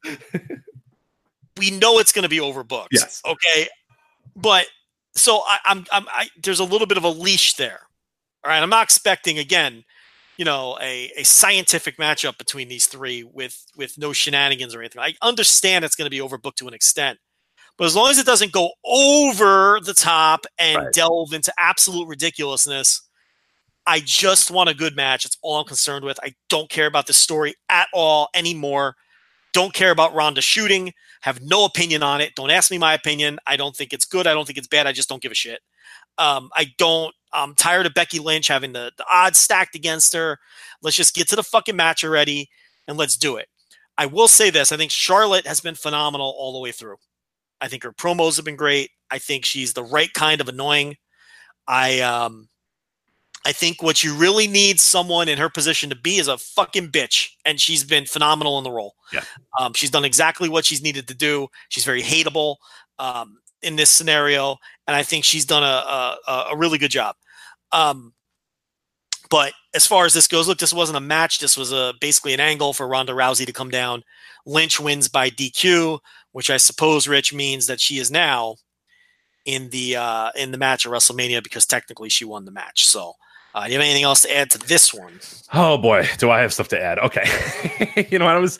Yeah, that's right. This is your. I forgot. This is yeah. Oh my god, the path again. They got to what they wanted to get to. They got to Becky, Charlotte, and Ronda. They've made the triple threat interesting. You know, there was a time where you mentioned that triple threat and people lost their minds. Why is it a triple threat? Oh my god, I can't believe it. I'm still of that mind. I would have rather Becky just win the Rumble and face Ronda. I think you could have told that story perfectly fine. You know, I would have rather the one-on-one because it's going to put the spotlight on Becky because, like you said, I think she's going to catch fire. I think she has the most potential to catch fire. But I'll give it to Charlotte. Charlotte's been great in this story. I think the story, ultimately, when it gets to its end, which is probably going to be Becky Lynch, you know, winning at WrestleMania or whatnot, holding the title up, it's going to be a good story. You know what I mean? The match that they're going to tell and the story they're going to tell ultimately and the finish of that story will be good. We're all, it's where we want to be. But what they had to do to get to this point is just ridiculous. So here's kind of a recap, Joe, and I want you to kind of follow along with me as well. Becky Lynch gets hurt in her match with Asuka. She loses at the Royal Rumble. She demands to be put in, as she walks out and says, no, I want the spot in the Royal Rumble. I want to be there. So she wins the Royal Rumble. She's got the match against Ronda, right? Yeah. She refuses. Correct. She won the Royal Rumble, correct? Yeah. So she already should have it. She's been limping from that point forward. like for 3 months now. Yeah. Yes. The rest of this company get hit by a car and they're back the next week. Because being healthy and overcoming these obstacles isn't enough. She also has to be one-legged throughout this entire debacle. But right. Go ahead. So she comes out on Raw and she's limping, and then McMahon's, here we go, inserting the McMahons immediately. They go, well, unless you get medical attention, we just cannot allow you to have that match at WrestleMania. You have to get checked out by the doctors. So she gets checked out by the doctors. Vince says, no, it's not good enough. It's not enough for you to be checked out by the doctors. Shane and Triple H go, we're fine. That's good. Yeah, good enough for us. So that story's kind of done with them. Then you get to this weird, as you said, like the work shoot bullshit stuff with, okay, well now you got to earn this and that we're doing on Twitter and all these sort of, we're not even talking about the Ronda Rousey angle part of this as well. I'm just talking about just like what we've seen on TV. You know what I mean? Like what we're kind of knowing from what we see on TV. And the other parts about that too, that I found super interesting about this actual story as well is that, okay, so Becky is hurt and she's in this match against Charlotte. So I hear a bunch of people saying, well, you can't just have Becky win this match against Charlotte because she's injured. And what is that going to make Charlotte look like? Well, Becky doesn't have to be injured. You know what I mean? She could be fine. She could just recover from the injury she had 2 months ago. Or she doesn't have to be booked against Charlotte Flair. But I get it. People say, oh, well, she can't just go out there and beat Charlotte. I get it. Right. So Ronda Rousey has to go in there into the ring and beat up Becky to get her disqualified so that she could be in the main event of WrestleMania because Ronda Rousey wants her in the main event of WrestleMania, right? Yes. So she waits 9 minutes into the match to decide, you know what, I'm going to go out here and fuck this match up and make sure that Becky gets in there. Where at any point in that match, Charlotte looked, and that match, Charlotte was dominating that match. Charlotte was destroying Becky throughout this match because it made sense. Becky's one-legged, Charlotte's Charlotte. Right. So Ronda waits 9 minutes to come out here to decide, okay, now I'm going to settle this. Now I'm going to make sure that Ronda gets into this, or that Becky gets into this main event. Right. Ronda looks like a complete fool. Ronda looks like a fool. Becky gets backdoored into this match. Right. Charlotte's the only person that looks good in this build because she's just out there like, fuck it. All right, you're going to give me the title shot? Cool. Sounds good. Like, whatever. I deserve it. I'm great. Cool. I'm one of the best. I'm a Hall of Famer. I'm a future Hall of Famer. All right with me. Let's go. And the other thing is Charlotte doesn't seem very scared by Becky because she knows she's on one leg. So there's really not a lot of motivation there for Charlotte to keep Becky out of the match. I mean, she might be easier to beat than Ronda. It's 3-way. So that doesn't make any sense either. You know, you would think Charlotte would want Becky in the match. She doesn't even act like she doesn't want her in it. Like, she doesn't act terrified of Becky or incensed. She's the best. She looks the best out of everybody because she's just out there like, yeah, I'll fucking beat Ronda. I'll beat Becky. I don't give a shit. Bring them all. Like, I'm the chosen one. I'm beating everyone. Right. Yeah, that's her attitude. And then all these other ones are just like, Becky's hurt and begging for a chance and an opportunity, and Ronda's out here shooting on Rebecca and talking about fake WWE and all this sort of stuff. Like, what are we doing? Just Becky wins the Royal Rumble and is going to face Ronda Rousey at WrestleMania. I was what are we doing? I was so into the Becky thing. Go back and listen to our shows. I know, we were fawning over it. We were so into the Becky thing when she was just a badass ass kicker, not taking shit from anybody, beating people up. You know, I had this great vibe, and now I am so not into this. This is just the antithesis of what I want to see, and I just could not be less interested in any of this from a storyline perspective. I just am hoping that we get a decent little match out of it. But yeah, I you know, it's convoluted and it's nonsense, and I wave my hands at it. I don't even pay any attention. Right. Well, and people will say like, oh, well, I mean, they got to what they needed to do, and it's a pretty fun. But like, you didn't need to do any of it. Like, right. You didn't need to do any of this. All of this stuff that all these riddles that you've solved, and how to get to this point where it ends up being Becky, Charlotte, and Ronda. You didn't need any of that. It didn't need to happen. Like, I'm not going to throw roses at their feet for solving a problem that they created, and they've created 15 fucking issues with this to get to this point finally. And now I don't even know what we have 4 more weeks or whatever. I don't know what the hell's going to happen in these next 4 weeks, but you didn't need any of it. Becky won the Royal Rumble. She gets the title shot. You're getting more twists and turns. Oh, I know. That's the best part is like, okay, like, here we go. This is only the beginning. Like, I part of me believes that McMahon is going to say, well, Becky, you won by disqualification. That's not enough to let me, so Ronda Rousey, you're barred from ringside, and Becky, you need to win. Like, they might do a gauntlet for all I know. Like, they might do another gauntlet and just assume that if you watch SmackDown, you don't watch it. I don't know, but we are getting more. This match is not set in stone yet. We are getting more with this. Would it bother you less if they weren't telling the exact same stacked deck story with 2 people at the same time? I think so, but like I said with the Kofi thing, so with the Kofi thing, yes, I would enjoy the Kofi story more if they weren't telling the Becky story. But I don't know that I would enjoy this Becky story on any level whatsoever because it's so convoluted and they're going in paths that I don't even know why the hell they're doing what they're doing with it. It was so easy. It was such a layup. It was such a slam dunk with her. Why did you have to do all this?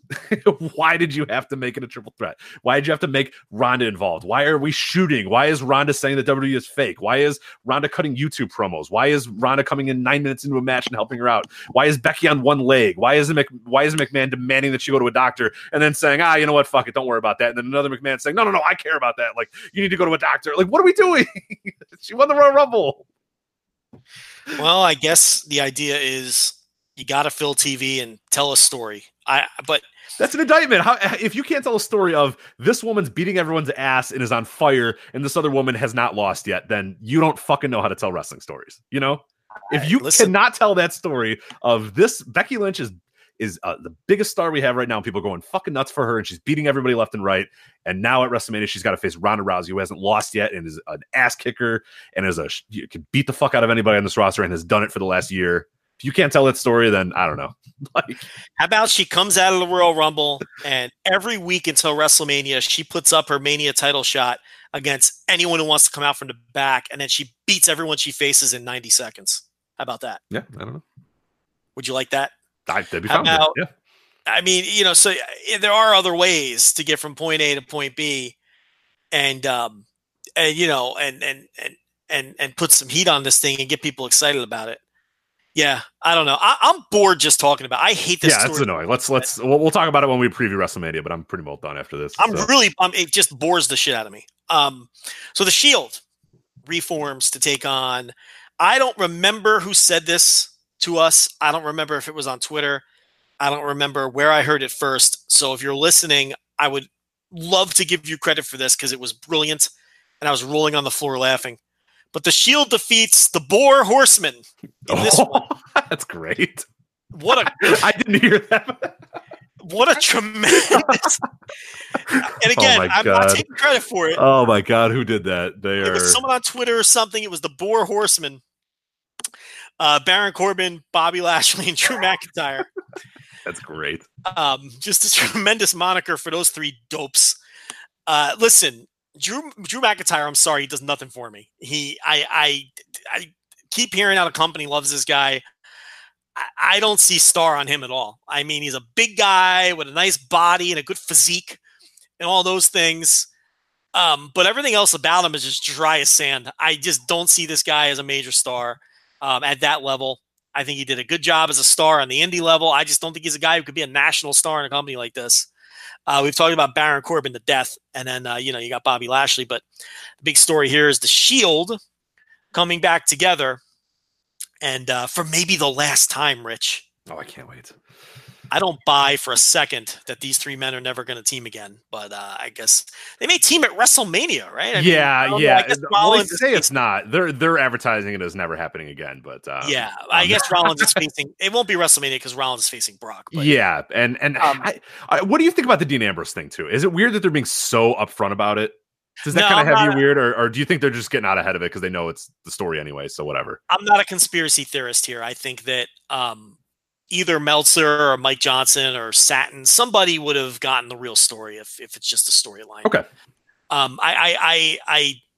not buying into that. I think it's legit. And I think they're just treating it different. It's in this instance until I haven't been convinced that to delve into the conspiracy side of it. No, I think he's leaving. But the Shield here in what they build is their final match. I'm sure they'll team again a million times. Either this time around or when Dean comes back or whatever the fuck. They defeat the Boar Horsemen here. Now, look, I get it. Roman comes back from his illness. You kind of have to throw it together quickly. These aren't the three most ideal opponents, but you've got to put something together. And from that perspective, I'm not going to complain about it. The quickly thrown together storyline with the three goofs that they beat. Look, it was a Shield match. It didn't knock my socks off, but the disclaimer here is I am not emotionally invested in the Shield. I have never been emotionally invested in the Shield. I basically have no opinion of the Shield. I am totally agnostic to the Shield. Same for Roman Reigns. So I could see if someone had, and there's a lot of Shield fans, a lot of Roman fans, if you have emotional investment in the Shield. Yeah, or Roman's return, of course, too. Yeah. And Roman's return, and all, I could totally see you thinking this was phenomenal. Because they hit all their key spots. You got the triple power bomb through the table. You got them doing their silly little fist thing in the ring together. I get it. I just have no emotional investment to any of these people. I don't dislike the Shield. But to me, the Shield are just, I'm trying to think of another wrestler. Like, I have no emotional investment to, it's just like anyone else who I don't particularly, it's the same as like R-Truth. Like, I don't particularly care about R-Truth at all. I mean, he could disappear tomorrow. I wouldn't care. Like, Roman Reigns was gone all that time. I didn't care. It didn't bother me at all. Like, I wasn't pining to have Roman Reigns. It's like, right. And not that you don't want him to be healthy, but it's just like, you didn't really miss him in terms of I shouldn't even have to say that. Right. No, I know. But people, how people will be. So. I know how people are, but I shouldn't even have to say that. That has nothing to do with it. I mean, I want the guy to be healthy, obviously. But from the perspective of Roman Reigns not being around in wrestling, I didn't care. And he's back, and that's fine. He's a good wrestler. I don't mind watching his matches, but I have no opinion on the Shield and no emotional investment to the Shield at all. Never did. Even at the peak of the Shield, when people were going nuts for the Shield, I was just a neutral observer. They never connected with me like they connected with others. So to me, this was basically a really good version of a Raw main event involving the Shield. And I think it meant a lot more to people who are emotionally invested to the Shield and Roman's comeback and all that stuff, but I don't really care about any of that. So it didn't connect with me at that level. And to me, it was just a good, solid professional wrestling match. But I wholly concede that it meant a lot more to other people. And that's exactly what I was. I mentioned at the top of the show where I'm watching this and I don't I don't care. You know what I mean? I'm watching this like, yeah, good match, whatever. And I'm seeing people going nuts and, oh my God, I'm getting teary-eyed, or I can't believe this. And I fully contend that, like, yeah, there's probably matches that I really get emotionally invested in. There's probably some that we're going to talk about in a bit that you think are just dull and stupid and don't matter or whatever. So that's one that I can't, you know, I like you said, I'm not going to piss on their cornflakes like you always say. Like, if you enjoyed this and you got emotionally invested in this, then you did. Like, as a pure wrestling match, I didn't think it was anything special, but I also didn't care about, you know, the Shield reuniting, and I didn't really care about Roman Reigns making his triumphant return to wrestling or whatnot. And if you do, if those are things that really tick your boxes, then yeah, you're gonna like this. And I think I've been kind of over the Shield formula for quite a while, and I even mentioned this back on the show many years ago. There was a time where I thought Shield matches were the greatest thing in the world because they were awesome, but then every Shield match kind of became the same old thing. This short of like somebody getting speared through a barricade was all the hits. You know what I mean? It was through the table, it was the tags, like everything kind of felt authentic, and it felt like an old band playing. That you go to a reunion show of whatever band 20 years after their prime, and they play all their hits, and that's exactly what you wanted them to do. You wanted them to put somebody through a table, hit a Superman punch, you know, do all the curb stop. You wanted all that same stuff, and you got that, and that's exactly what this match was. It was the Shield's greatest hits. Like, it, you know, it's a DVD basically is what you got, and that's fine, it's cool, but yeah, for me, it wasn't like anything that I got super emotionally invested in. So the thing about it is, it was really a nothing match until they took it to the outside, and then it picked up. And, you know, Rollins did the crossbody off of the like balcony or the second level, whatever you want to call it, which is a spot that he also did in that match against not the Wyatt family. He did it against the Triple Evolution. H and Evolution. Yeah, it was Evolution. That's the spot he did in that match where he came off the second level. So that was cool. And of course, they did the triple power bomb through the table. And I thought the crowd brawling, which normally I don't like, I thought was good in this case because it kind of was a throwback to like 2014 or whatever that was, when they have those wild matches in the crowd. To me, that's when the match picked up because I was wholly prepared on my notes. I actually crossed out all my notes because I was going to come on this show and bury this match because I was like, holy shit, they're having a TV match, a bare bones TV match on the main event of this pay-per-view in this big Shield reunion. This is a disgrace, but it did pick up from there. You know, the first half of the match was absolutely just nothing. But yeah, once they took it to the outside, I thought that the intensity picked up. But again, the problem here is the show going off the air with the three guys with their fists. Here's the thing. Like, I don't care if the Shield ever teams again at all. I don't care. If this were their last match, it wouldn't bother me whatsoever. I have no longing to see the Shield continue or get back together. And it really seems way too soon for the reunion to mean all that much anyway. Right. That's the other thing. But again, I concede that this isn't my thing. There are people who view the Shield in the same vein as the Four Horsemen or, DX or NWO or whatever. This is their Four Horsemen for a certain fan of a certain age or a certain kind of fan. Like, and I get that. And I'm genuinely not shitting on that. That's fine. And I think you made a good point earlier. There's matches where we come on this show and just go nuts because we're emotionally connected to the match or the outcome. We're going to talk about one in a bit that I fully expect that half the people listening are going to say, that match was stupid, that didn't matter at all, that we're going to fawn over. We'll talk about it in a bit, but yeah. And I'm sure there's people who are like, oh my God, these guys, I mean, they're getting real melodramatic over it. You know, that's what wrestling's all about. Sometimes you have an emotional connection to the story or the characters or the people involved, and sometimes you don't. And the Shield is just an act that never connected with me emotionally whatsoever. They were just a main event act on the show that had a lot of really cool trios matches, which actually at the time I didn't think were as good as other people did. I mean, you know, I'm on tape, so I can't come out here and pretend I had a different opinion. I was always a little lower on those crazy Shield trios matches than a lot of other people were. Just is what it is. What do you want me to do? I mean, I got to be honest, and it's just not an act that was ever, one of my favorites. Or, I really, for a while there, thought they had something with Dean, but they blew that very quickly. And Roman never really did anything for me, and Seth is fine, I guess. I'm not a huge Seth fan either, but I don't know. I thought it was fine, and I thought it got a lot better once it left the ring. And if I had to rate this, it'd be close to 4. I thought it was just a good, solid, I'd even say very good wrestling match, especially once it hit the outside. So I'd go like 3.75 or 4, somewhere in that area if I had to rate it. Yeah, my rating, I went 3.25 with it. So it was one of those ones that, and I've seen everything. It just didn't. I don't know. It just didn't do that much for me. But I saw some people at 4.5. I saw some people at 4 flat. Like I fully respect that. I get why you would be a 4.5. But yeah, for me, I was 3.25. That's all I could do. So Grapple. The users of Grapple had this one at 3.48. Yeah. So I have to pitch this question to you. Are we all that crazy for everything we just said? I mean, maybe not. Yeah, maybe we're not. This match didn't really land super high for the consensus either. At least on the Grapple app. Do we have the cage match inmates handy?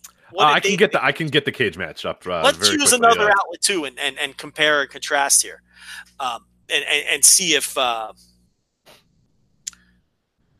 Let's see what the inmates had to say. So they had to say with the main event, 7.35 is what the cage match inmates said. So that's out of 10 scale. So divided by 2, you're talking about almost the same exact rating. Not far. Yeah. So somewhere 3.6 or something like that. Yeah, I don't know. I spent all that time talking about how maybe I didn't like the match as much because it didn't connect with me, but maybe it just wasn't, and over the and here's the thing. I don't think this had to be some kind of match of the year contender.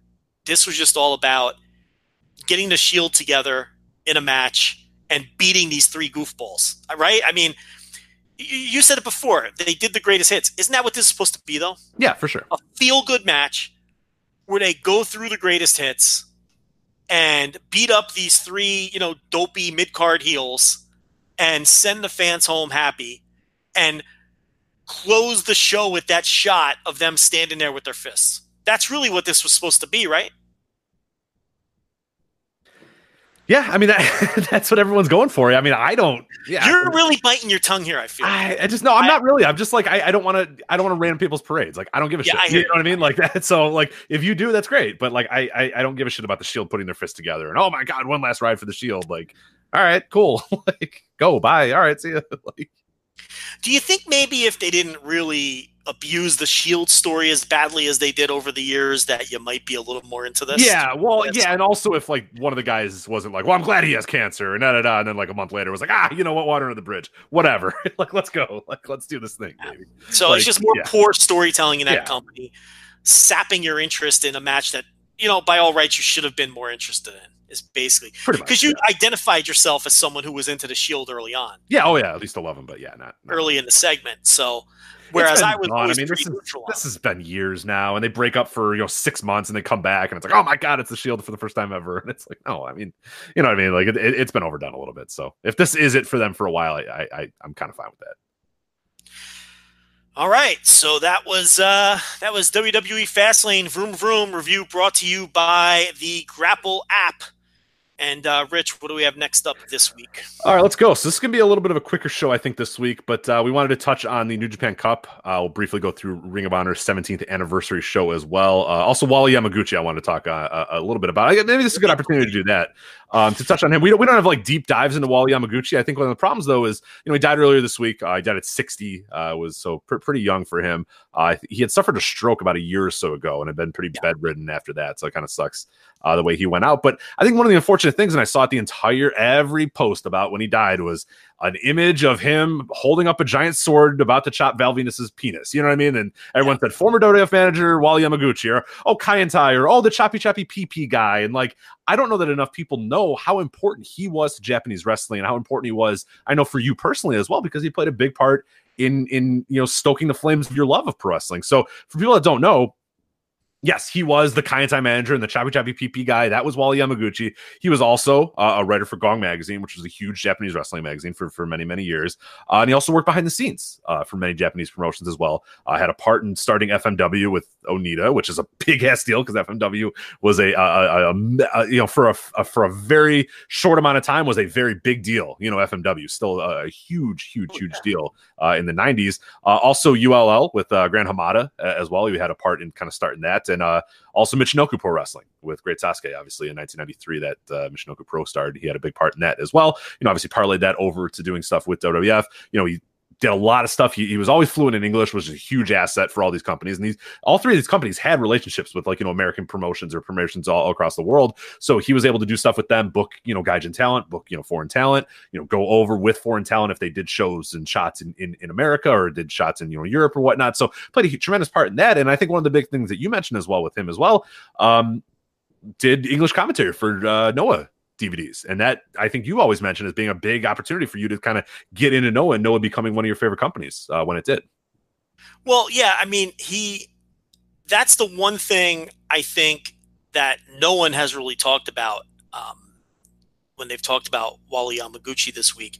And it's sort of a forgotten part of his career. I mean, like you said, unfortunately, most people listening to this know him as the guy who cut Val Venus's dick off. Almost cut. Did not actually get cut. He didn't actually cut it off. You're the no. He I think Attitude Era expert here. Yeah. So they brought in John Wayne Bobbitt at one point because you had to bring they did. You don't remember that? They actually had. He was like, I'm here with my buddy John Wayne, and the lights went out, and then apparently Val Venus said that he became unerect at that point, and that's how the blade missed him. So. Attitude Era, baby. Let's go.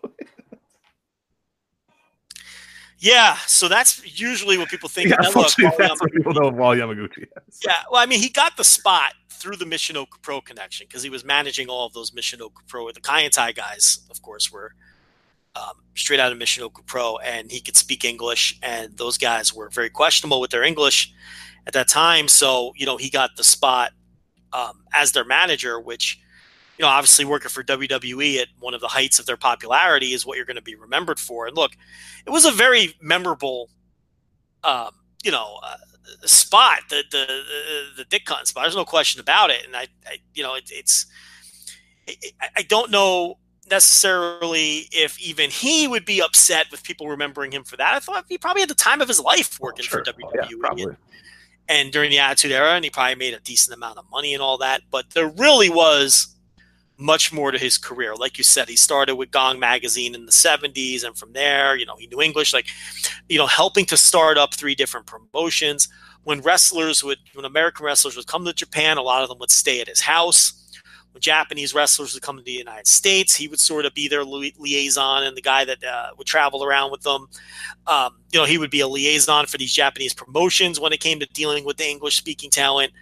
So he's a guy who wore a lot of different hats, from reporter to on-screen manager to behind-the-scenes liaison.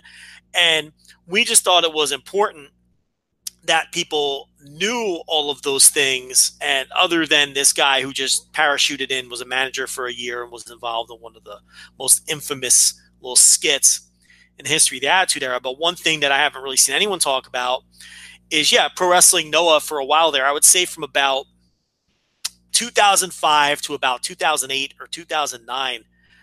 And I've talked about this from time to time on the show. They were putting out English language DVDs of the Budokan Hall shows. Most of the time it was Budokan Hall.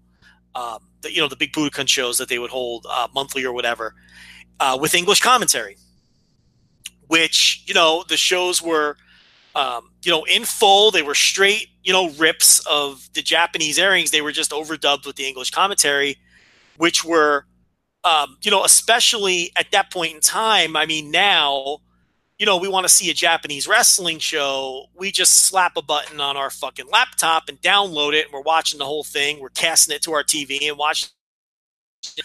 Okay, it was a little bit harder back then. I mean, this was a little bit past the tape trading era. And yeah, there was stuff like, there was, the early days of downloading shows, but it would take you like 15 hours to download a 3-hour show, or even longer. And it was just a pain in the ass. And, you really had to pick and choose what you wanted to watch because of that. It's not like now where you just download everything and then blow half of it off. It's just, you really had to, it was hard, and those English language DVDs that Noah started putting out, because Noah had an office in Hawaii. They had an American office based in Hawaii for a while there. And that's where those DVDs were coming out of, with the English commentary. And where I discovered them was going to ROH shows. You go to the ROH, the infamous ROH DVD table. Oh, I know. Many trips there. Many trips there over the years. Which, again, before streaming, and before pay-per-view and all that, you know, you would pray that when the next ROH show came to town, they had the DVD ready of whatever hot match had happened on the loop before that in another town somewhere. You know what I'm talking about, Rich. Oh, absolutely. Yeah. And the other thing, too, that people don't understand is the lines for those DVDs. You would show up to the arena and there'd be 15 people deep. I would go during the middle of a match. If I knew that a match didn't really matter that much to me, I would go over, and usually they try to shut down, but there was always somebody sitting there. So if you had cash in your hand, they would sell it to you. But like, if you try to go before the show, forget it. If you try to go to intermission, forget it. Like, you either had to go to the show early and get your DVDs, or like, you know, hope and pray that after the show they would keep it up, or that like somebody would sell it to you during one of the matches too. It was unbelievable. The DVD table was just next level. And that's how we followed ROH. If you were an ROH fan, then you'd go to Chicago. I'd go to like Philly or Edison, New Jersey, or whatever, and we go to that DVD table and look for those new releases.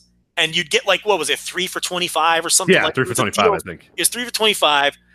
So you'd buy the 3 for $25. What I'd always do is, you know, if there was a hot match getting a lot of hype, a big Bryan Danielson match or an Austin Aries match or something, or a show that had great, you know, buzz about it, you look for that immediately, the new show.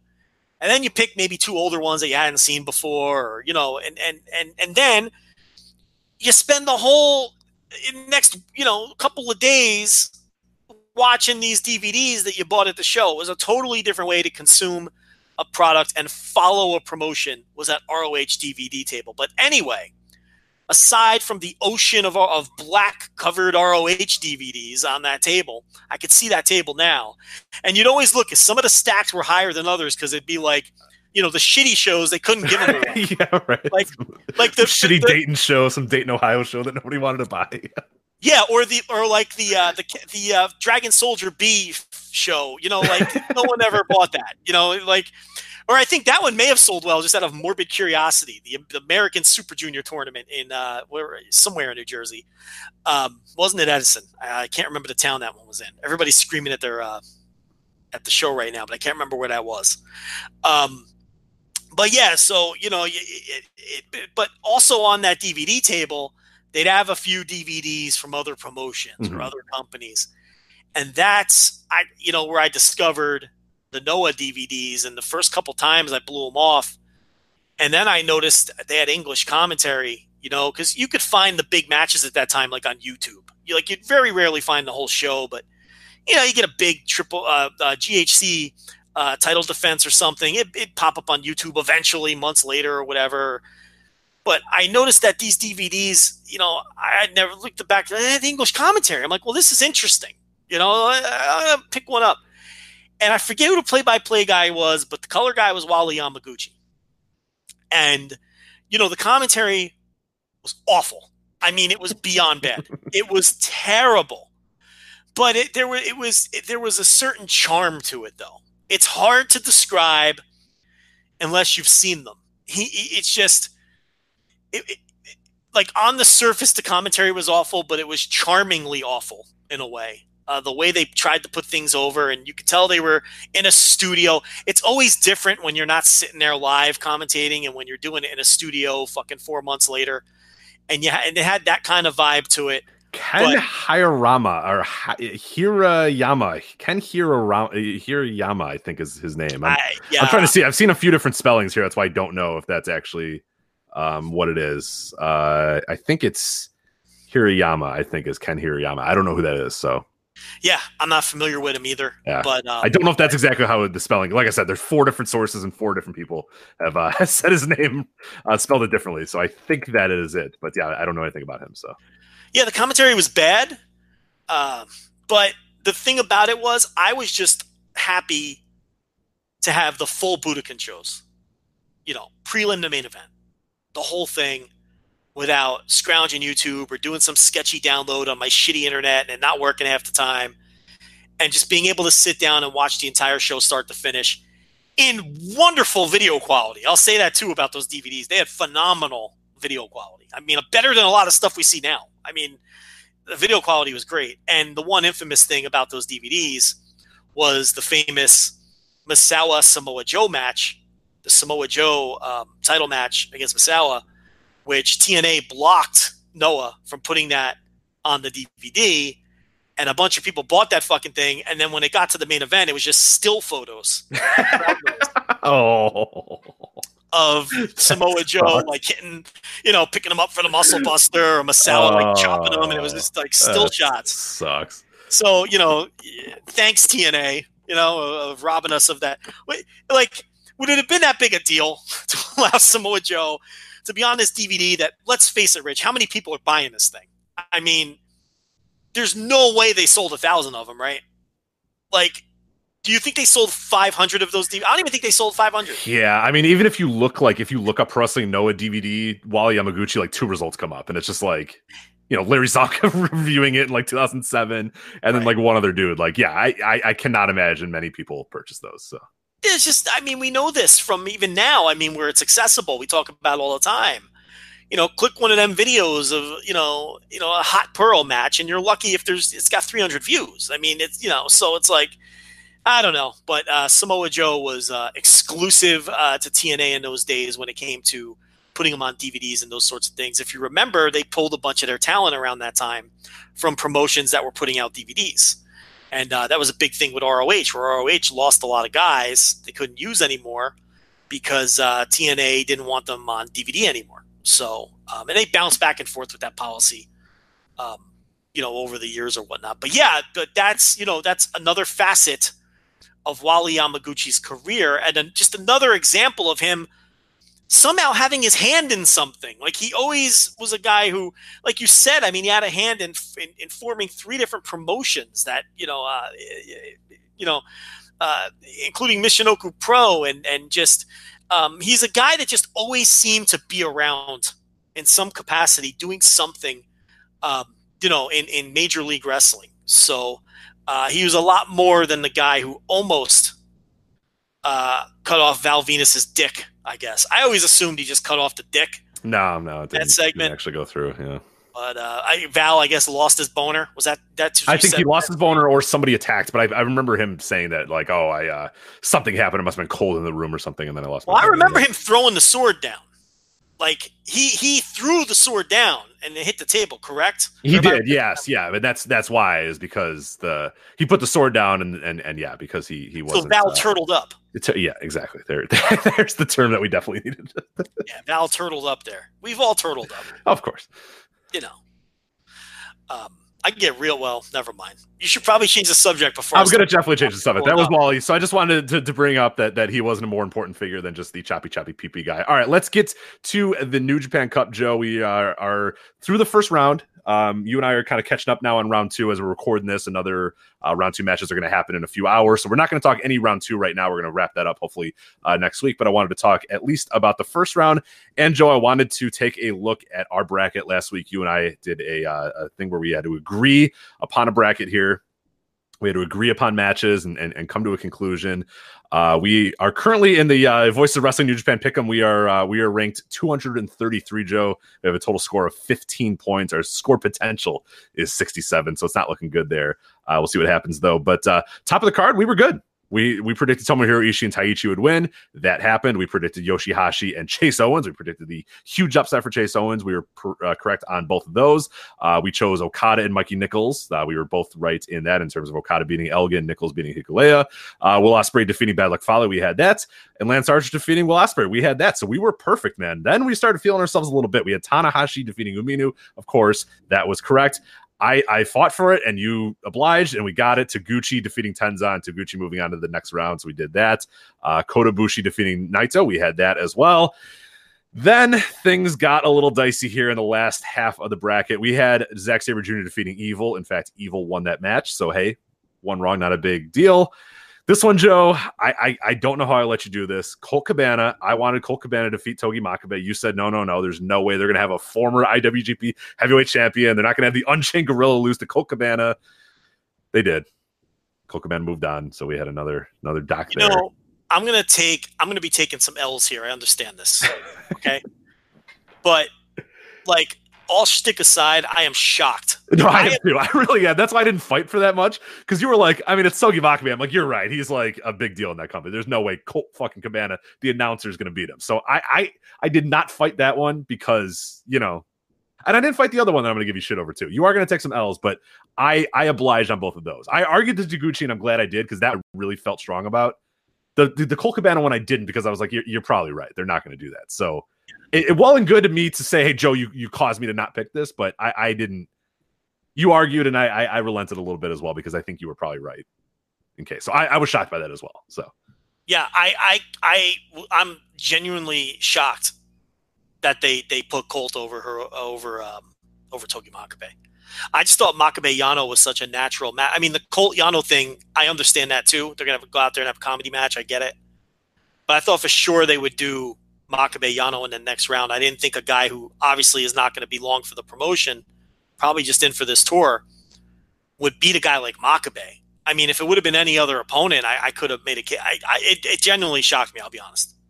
Then Toru Yano, we correctly predicted that he would beat Davey Boy Smith Jr., so we moved on to that. We correctly predicted that Minoru Suzuki would beat Satoshi Kojima. And then we got one more wrong in the first round. You thought, I'll take the blame for this one as well. Sonata versus Hiroki Goto. There was no way that if Hiroki Goto was in that ring pointing at his chest saying, no, I'm going to win the New Japan Cup. Not you, Okada. Not you, Kota Ibushi. I'm going to win the New Japan Cup. That there was no way that Hiroki Goto would point at his chest and say, I am going to win this, and lose in the first round. But Joe, Hiroki Goto lost in the first round. Defend this geek. Defend this fucking geek. You came out here and said he's a star. This guy's a geek. He's not a geek. He's a fucking geek. He's not a geek. How do you cannot go out there and point at your chest and go, no. I'm going to win the New Japan Cup, and then fucking lose in the first round. Listen, Sonata's a tough opponent. Sonata is a quality opponent, a tough competitor. He can beat anyone in the world in any given day. Okay?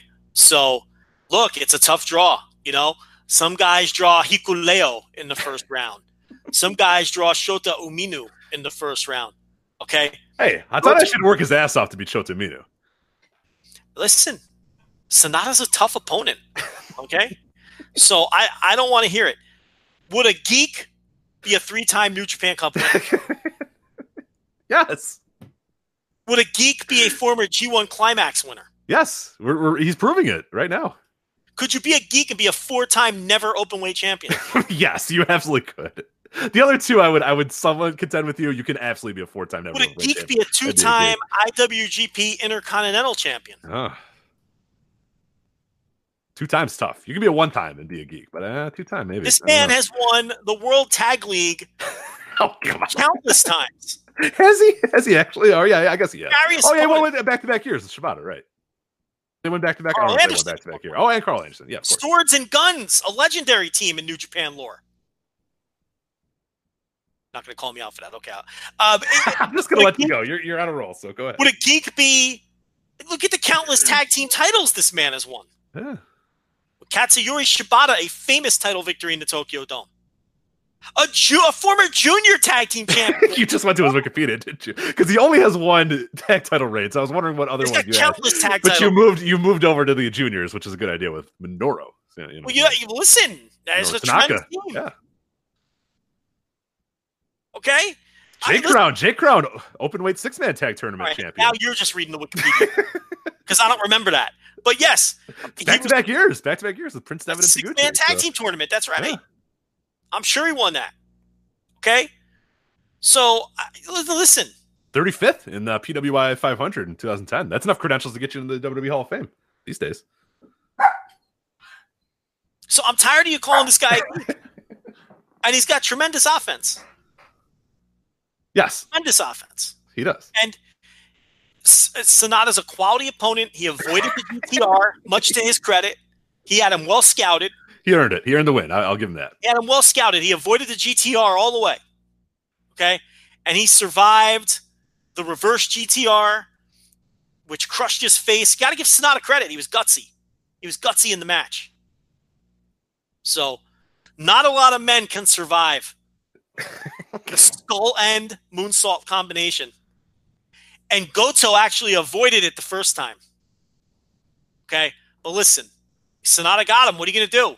He KO'd him with that skull end. He knocked him out, hit that moonsault. He got the 1-2-3. Sometimes it's just a tough draw. We'll see next week, NCAA tournament. Sometimes, you run into a buzzsaw. What can you do? It's a tough opponent. People mocked Georgetown a few years ago. They lost to Florida Gulf Coast in the first round. They ran into a buzzsaw. Gulf Coast won their next game. What are you going to do? Maybe Sonata makes a run here. Talented wrestler. So I'm not going to listen to this. I'm not going to listen to it. Goto will rise again, my friend. That list of credentials wasn't by accident.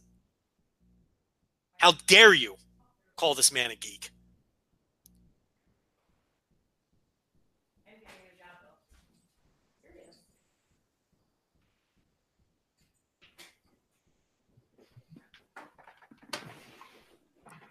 I'm back. Sorry about that. Unbelievable. I'm defending the honor of Goto. And you walk away. You don't even want to listen. You walk away from it. I decided to fold laundry while you were doing that. So unbelievable. Blatant disrespect. You don't even. You tell me to make my case, and then you're not even listening. Nah, your case sucks. He's a geek. You can't come. I mean, let's talk about the amount of times he's had heavyweight championship shots and has lost every single time. 9-time challenger. My God, great. Hang a banner. I don't his challenge that much. Hang a fucking banner. Way to go. This was an all-timer, though. To get in that ring and let it be known that you are. Kota Ibushi had to go through fucking Tetsuya Naito, and he did it. He pointed at his chest when he's in his beautiful suit and said, I'm going to be the New Japan Cup champion. And, he's alive. Maybe it's Sonata's time. Did you ever think about that? It has been. Yeah, you've been mentioning. Isn't this the year that you said would be the Sonata's year? 2019. I've been saying it all along. Yeah. Maybe this is Sonata's time.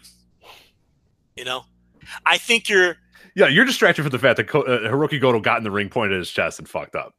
We got to talk about it. You're not praising the winner. I think that's what's happening. Maybe there might be a part of me that is underrating Sonata and his contributions. That's possible. Yeah. It's a tough opponent. Had him well scouted. He did a nice job. You win some, you lose some, Best part about this is people are going to take this very seriously. Out Goto's career, he's won some and he's lost some. Yeah. You can't accidentally be a 9-time challenger for that. Is it 9 times? I think it is. Yeah. Or is it 8 times? Whatever it is. Always a bridesmaid, never a bride. But that's, hey, it's fine. The world needs best men. You know what I mean? Like, you need to be the best man a bunch of times. Listen, it's not like we had him advancing far in the tour. Well, we had him winning a couple. No, you had him beating Makabe and then facing Kota Ibushi and losing. You had him in the semis, baby. Right. Well, what are you going to do? Sometimes it happens. It's fine. You lose some there too. Yeah. What do you want from me? Yep. I underrated Sonata too. It's on me. Yeah, that's. But yeah, what is okay? All jokes aside, like, what? Like, why did they do this? Why couldn't Sonata just take the loss here? Well, why was Goto in the ring pointing himself, and then he was just going to lose in the first round anyway? Like that. I'm doing the geek all aside, and like people are like, oh yeah, well you love Goto, but like honestly, it's kind of a weird thing to have the visual of him being in the ring there. I mean, it makes him look like an absolute geek. You know what I mean? Like the booking of him made him look really, really bad. I don't know, man. He lost the fucking match. They weren't going to eliminate all 3 LIJ guys. Yeah, of course. Right. Which is why we switched it to we switched to Xavier. Lost that one too. But yeah, they weren't going to eliminate all 3 of those guys. So, but why does Goto have to lose? Yeah, it's strange. It's weird. So I mean, we're kind of doing a little bit of a joke here or whatnot. But yeah, it's. Well, I'm not joking. Okay, I'm disgusted. I like Goto. That's a problem. Don't take this man seriously as a competitor. I do take him seriously, but But yeah, I love Thurman Thomas too, but I don't know that Goto. I don't know where they go from here with Goto. I don't know. It is a little weird. Yeah, I've long wanted him to just like flip out and do something, start his own unit, I mean, like, or, people are like, he gets booked terribly. Like, yeah, well, obviously he doesn't care because he would be able to go anywhere that he would want to go. But like, he's obviously fine. But like, I've always wished that they would be able to just do a little bit more with him, have him flip out. Like we talked about it a year ago or 2 years ago at this point, where like his intro video is him getting his ass kicked by Okada and then shaking his hand. Like, yeah, you beat the fuck out of me. All right, man. Yeah, I'll join you. Like, what the fuck? Like, you know what I mean? Like that's kind of been the Goto experience for a while there. It's just like, he's kind of booked like a geek, and it's disheartening because he is great and he is good. And I think there is a lot of potential for him, but it's just like, he's just kind of in New Japan. He's just kind of this loser dude. And it's like, at some point he's going to have to snap, right? He can't just be okay with this all the time. Right. I just don't think they see him as the top guy. I think that's pretty clear. And I'm not sure that they're wrong. I mean, no, I don't think so. As much as I like him, and I do, he's one of my favorite wrestlers, I'm not sure that they're wrong. And I'm not someone who whines and complains if my favorite wrestlers don't get pushed. If I understand, look, I understand that, you need to have people slotted sometimes. I'm not sure he's a top guy. And then it becomes, okay, should he get the gold watch title win then at some point? I think the gold watch thing works for some guys and it doesn't for others.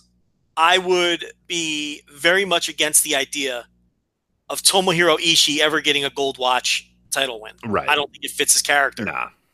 He doesn't need it really either. Yeah, I mean, his whole deal is he's not as good. And it's just all heart and fight that he gets by with. So I don't think it'd be a good idea for him to get the gold watch. Goto, I could see it. Do I want it? I don't know. I kind of like the idea of the guy who just never reaches the pinnacle. I think it's interesting. I think it's just as interesting as getting there in some cases. I do. I think there's some storytelling value to this guy just never got it done. And that's who he is. And that's his arc. And I think that's okay. I'm not on board with everyone has to have a turn, or this person earned it because they put in their time, or, you deserve it chance. I'm almost never about that. I think that, sometimes the more interesting story is not succeeding. And that's what these are. These are just all stories, and there is, you can be a lovable loser. I don't see him as a lovable loser. I don't see him having that quality. Hanma was a lovable loser when he was really peaking and losing all those matches. Right. Yeah. And everyone was screaming about, he needs to win. He needs to get a push because he's over. And I screamed to anyone who would listen, that would ruin the aura of his lovable loser charisma that he had. And it did. It changed things when he won that G1 match. And, he had a lovable loser charm, and motherfucker should have never won. It's like, but I don't know that Goto is a lovable loser. I don't think that's his vibe. I think Goto's vibe is the guy that's really fucking good, and you finally think it's going to be his time, and he just always comes up short. And I think it's a different vibe than Ishii. I think Ishii's vibe is, like I said, a guy with all kinds of heart and fight, who really isn't as talented as the people that he sometimes manages to beat. He's just doing it because he has more heart and fight than you. And he'd rather die than lose. And that's a different vibe. I think all three of those guys, Hanma, Goto, Ishii, completely different vibes to tell a very similar story. And I think Goto is pushed harder than those guys and has been pushed harder than those guys. Because, Ishii has 2 title challenges. And it took him years to even get his first one. Right. And Hanma was never going to be a guy that was going to get to that level. But Goto's a guy, and he hasn't had one in a while. I don't think he's had one since the white paint loss to Okada. And you're probably right. Yeah, I can't think of any off the top of my head. That's probably it. He didn't have one during the long Okada run. He didn't have one against Omega.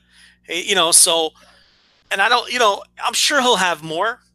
And I'm not sure I want him to win. Now, if he does win it, If he hits a big, GTR on somebody and they milk it, and it's a great match, and he's on his knees and he's sweaty and he covers the guy and he gets that final 3, I'll pop through the roof like everybody else will. And I think it'll be a great moment. I really do. But I don't know that I need it. And I don't know that it's the right thing for that character. And I don't think the company is foolish for not, I think they could do more with him without a doubt. And there are times that they do. He's a guy who you can expect to win. It wouldn't shock you if he won any tournament or won any title except for that IWGP Heavyweight. Like they put him in a good position where like you could have told me last week, I think Goto's winning the New Japan Cup. And I would, if there was not that MSG thing, in any prior year, that's the one little caveat this year where I wouldn't believe it. But like in any other given year, and many times he did surprise the world and did it. I mean, there was that year a few years ago where he made it to the finals of the G1 and like, there were people that predicted it and we kind of laughed at them. Like, no, but it's like, yeah, he could, there's nothing stopping him from getting to that point. He's never going to get over that hump. That's at this point now, it just seems impossible for him to ever get over that hump. And maybe they can tell a really good story out of that one of these days. I don't think so. I don't think they probably will. And I think he's just getting passed over, but I don't know. It's interesting. The Goto booking has always been kind of, and you could buy him beating anyone. Sure. There's no one on that roster where you're like, oh, he's slotted to, he can't beat this guy. No, he could beat anyone. But yeah, he's a good guy to have around because like we've talked about a million times too, he's a great opponent to burn off in like a tournament final or because it's something where you're not burning a money match, but it's a credible enough opponent to beat to where it's not, you're beating a jabron. So he has a weird place on the roster and there are times where they forget about him. I think that's valid. Like right now, what is he doing? He's not involved in anything. And there's long stretches where that happens with him. And I think he's too good to be ignored. So he's someone who should always have a program of some type. And they do whiff on him sometimes and forget that he exists for 6-month stretches. So I will say that. But I can't criticize them for never putting the title on him. I don't think they see him as a top guy. I don't necessarily think that he's a top guy in terms of being a star or a draw or those types of things. And I can't really kill them for not seeing him at that level either. So that's your Goto, your serious Goto talk. Yes, there you go. All right, let's talk about some of these first round matchups here that that really stood out to us in the first round. I mean, obviously, the one that I think a lot of people really quickly out of the gates, Ishii and Nagata. I mean, I don't know what you thought of this. I love this match. I'm gonna say, I think my third favorite, tied for third maybe, favorite match so far of the New Japan Cup, because I think it's been a very good first round. There's 2 matches that I had a little bit above it, but man, was this spectacular. I love this match, and this is one that if you skip because it had Yuji Nagata in it, which I get it, I get why you would maybe want to skip it, don't. Go back and watch this one. Joe, what'd you think of Ishii and Nagata? Yeah, I mean, it was a hell of a match. Hard-hitting, nasty, there was blood, accidental blood. I talked about the match a little bit behind the paywall on one of the TV reviews. Right now I have it as the third best match of the tournament, but that's not a slight because I think that there were 2 matches that were, just incredible matches. And there were a bunch of really good matches in the tournament so far too in the first round. But yeah, it was a great way to come out because I got to tell you, I didn't, the first 2 matches on that first night, I've seen some people say they enjoyed them. I thought they were terrible. The Nakanishi, it was Nakanishi. Yoshihashi, that one. Yoshihashi, which was all Nakanishi's done. I mean, I'm not going to do the same rant I did behind the paywall. We know. We've talked about this a while now, where it was cute for a little while, a few years now, but he's toast. There's no charm in this anymore. It's just hard to watch. And he doesn't belong anymore. He can't hang. And it used to be charming, but it's not. I didn't take any fun or glee out of watching this. It's just sad. He can't move. I mean, he did that plancha over the top, and he had to catch himself on the apron and then do it was just it's bad. Yeah, it sucks. And I'm not going to give bonus points because he did a crossbody off the top at whatever age he is. A bad wrestling is bad wrestling, even if you're 53 and it's bad. I don't know. I don't have any use for him anymore. I think he's done. And they know that too. I mean, he barely ever, he doesn't work tours anymore or anything like that. But and I thought the Taichi Hanma match was shit. I don't know what people saw in that. I really don't. I think Hanma's cooked, and Taichi's not the guy that's going to get a good match out of him, and I thought that was ugly. So to have the Ishii Nagata main event really deliver like that, and I thought Chase Owens, Juice Robinson on night one was excellent too. Not as good as Ishii and Nagata. A slow burning match, and I don't mean that as an insult. I mean it as the whole thing was very compelling, but it was just at a pace that you don't normally see. And the two guardrail spots were just, oh my God, they were tremendous. And we picked Chase Owens to win. I mean, he gave us shit on Twitter because John Carroll picked him to lose, not us. But he was playful on Twitter and gave us shit about that with the preview that was on the site. But we picked him to win, and we kind of saw this coming where they'd set up the title match against Juice, and that's what they did. And I went 4 flat on that. And I went 4 1/4 on Ishii Nagata. So I'm exactly the same as you as Ishii Nagata went 4 1/4. The Grapple folks, they actually liked it a little bit more than us, 4.23 on Grapple. So I thought it was kind of interesting to look at how that developed. A few nights later, actually the next night, I believe, Okada versus Elgin. I think that's a match that stood out. 4.23 is 4 1/4. Oh, you're right. Yeah. What did I say? Oh, yeah. I thought you said 4.5. I thought you said 4.5. I put 4 1/4. Okay, so we're right there. Okay, so we are still accurate star raters. Good to know. So the next night, then we had, of course, Okada and Elgin. That was night 2, if I remember correctly, right? Was that night 2, or did that skip all the way to night 3? Okay, I forget, because night 2 did not have a whole lot that really stood out. But what do you think of Okada and Elgin? I loved it.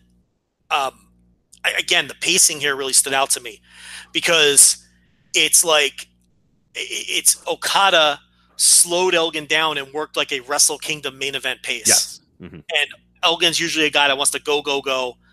But, the pacing here was excellent. And the story of Elgin trying to get that front face lock on Okada, which, Kevin Kelly put over great. I listened to the English commentary that night, and I'm glad I did because Kelly did a good job there putting over that story. And then Okada stealing Elgin's moves. He did the buckle bomb and then the sit-out power bomb on Elgin. And then Elgin moments later, hitting the Rainmaker, to stick it back. And then I thought the closing stretch was awesome. So I know most people preferred Ishii and Nagata, but I thought Okada Elgin was a little bit better. I went 4.5 on that one. Wow. I thought it was the best. I thought it was the best Elgin match in New Japan in a long time because Elgin did not have a good year last year. No, he sucked. He sucked last year. And I thought this was now he doesn't have a ton of matches with Okada, but he's had great matches with Okada before too. Yeah, they have good chemistry, those two. For sure. They do. And the thing about Okada is, he has good chemistry with everybody. That's awesome. I mean, he has great chemistry with everyone. And there was one spot in this match I want to talk about because it really showed how Okada is now like he's gone from like this boy wonder to a real ring general and a veteran. Okay. There's this spot in the match, early in the match, where Okada's just beating down Elgin, and Elgin is in the corner. Okay. Elgin is like slumped in the corner. And Elgin throws a chop just to keep Okada away from him, like a desperation chop.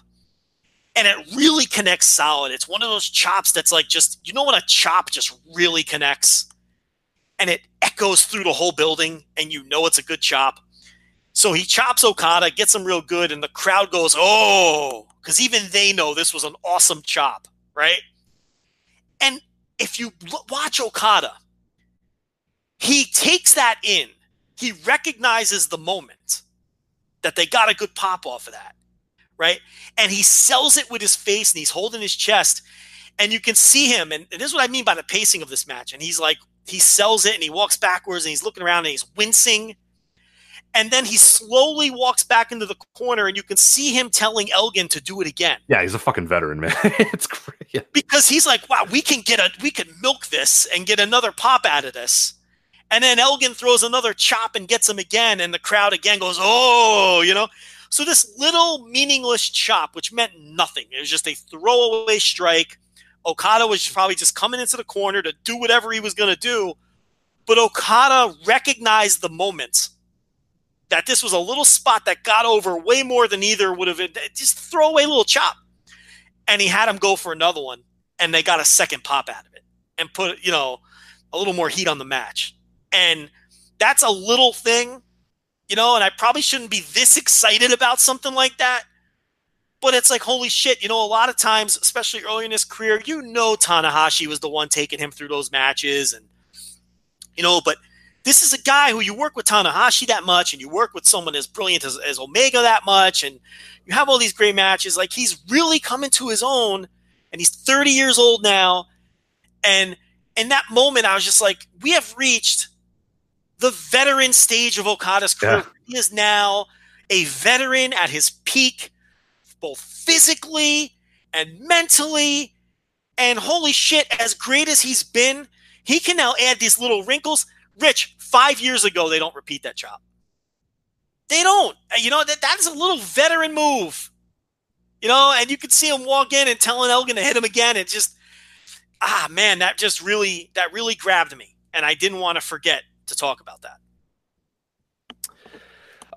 As far as other stuff on that night, I think two matches that didn't deliver very much. I wanted to touch on at least a little bit. The Mikey Nichols Hikuleo match, and then of course Bad Luck Fale and Will Ospreay. I know we're gonna have a mini Bad Luck Fale rant. I guess we don't have to do it again. We've done it a few times. I screamed. He's fucking toast. Yeah, go to the. You did a great job on the TV review, so I would go to that because I think that's where I don't want you to have to recreate that energy because I can't recreate it. No, that felt organic and natural. So definitely go to the TV reviews. It was the Monday TV review, correct? Monday TV reviews. There was no Impact. I didn't for whatever reason because I can't fucking record it properly. So I did the New Japan Cup stuff instead.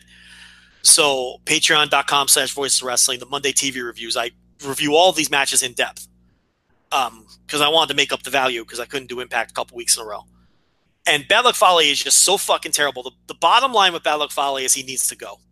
Look, if they want him to train wrestlers in New Zealand with the wheelman Tony Kazina, that's fine. But he can't be in the ring anymore. He is offensively bad, and he has an energy about him that he doesn't care. Are you picking up on that energy? Yeah, no, he doesn't give a fuck at all. I mean, I think, didn't he have a shirt that said basically "Pin me, pay me" or whatever? Yeah.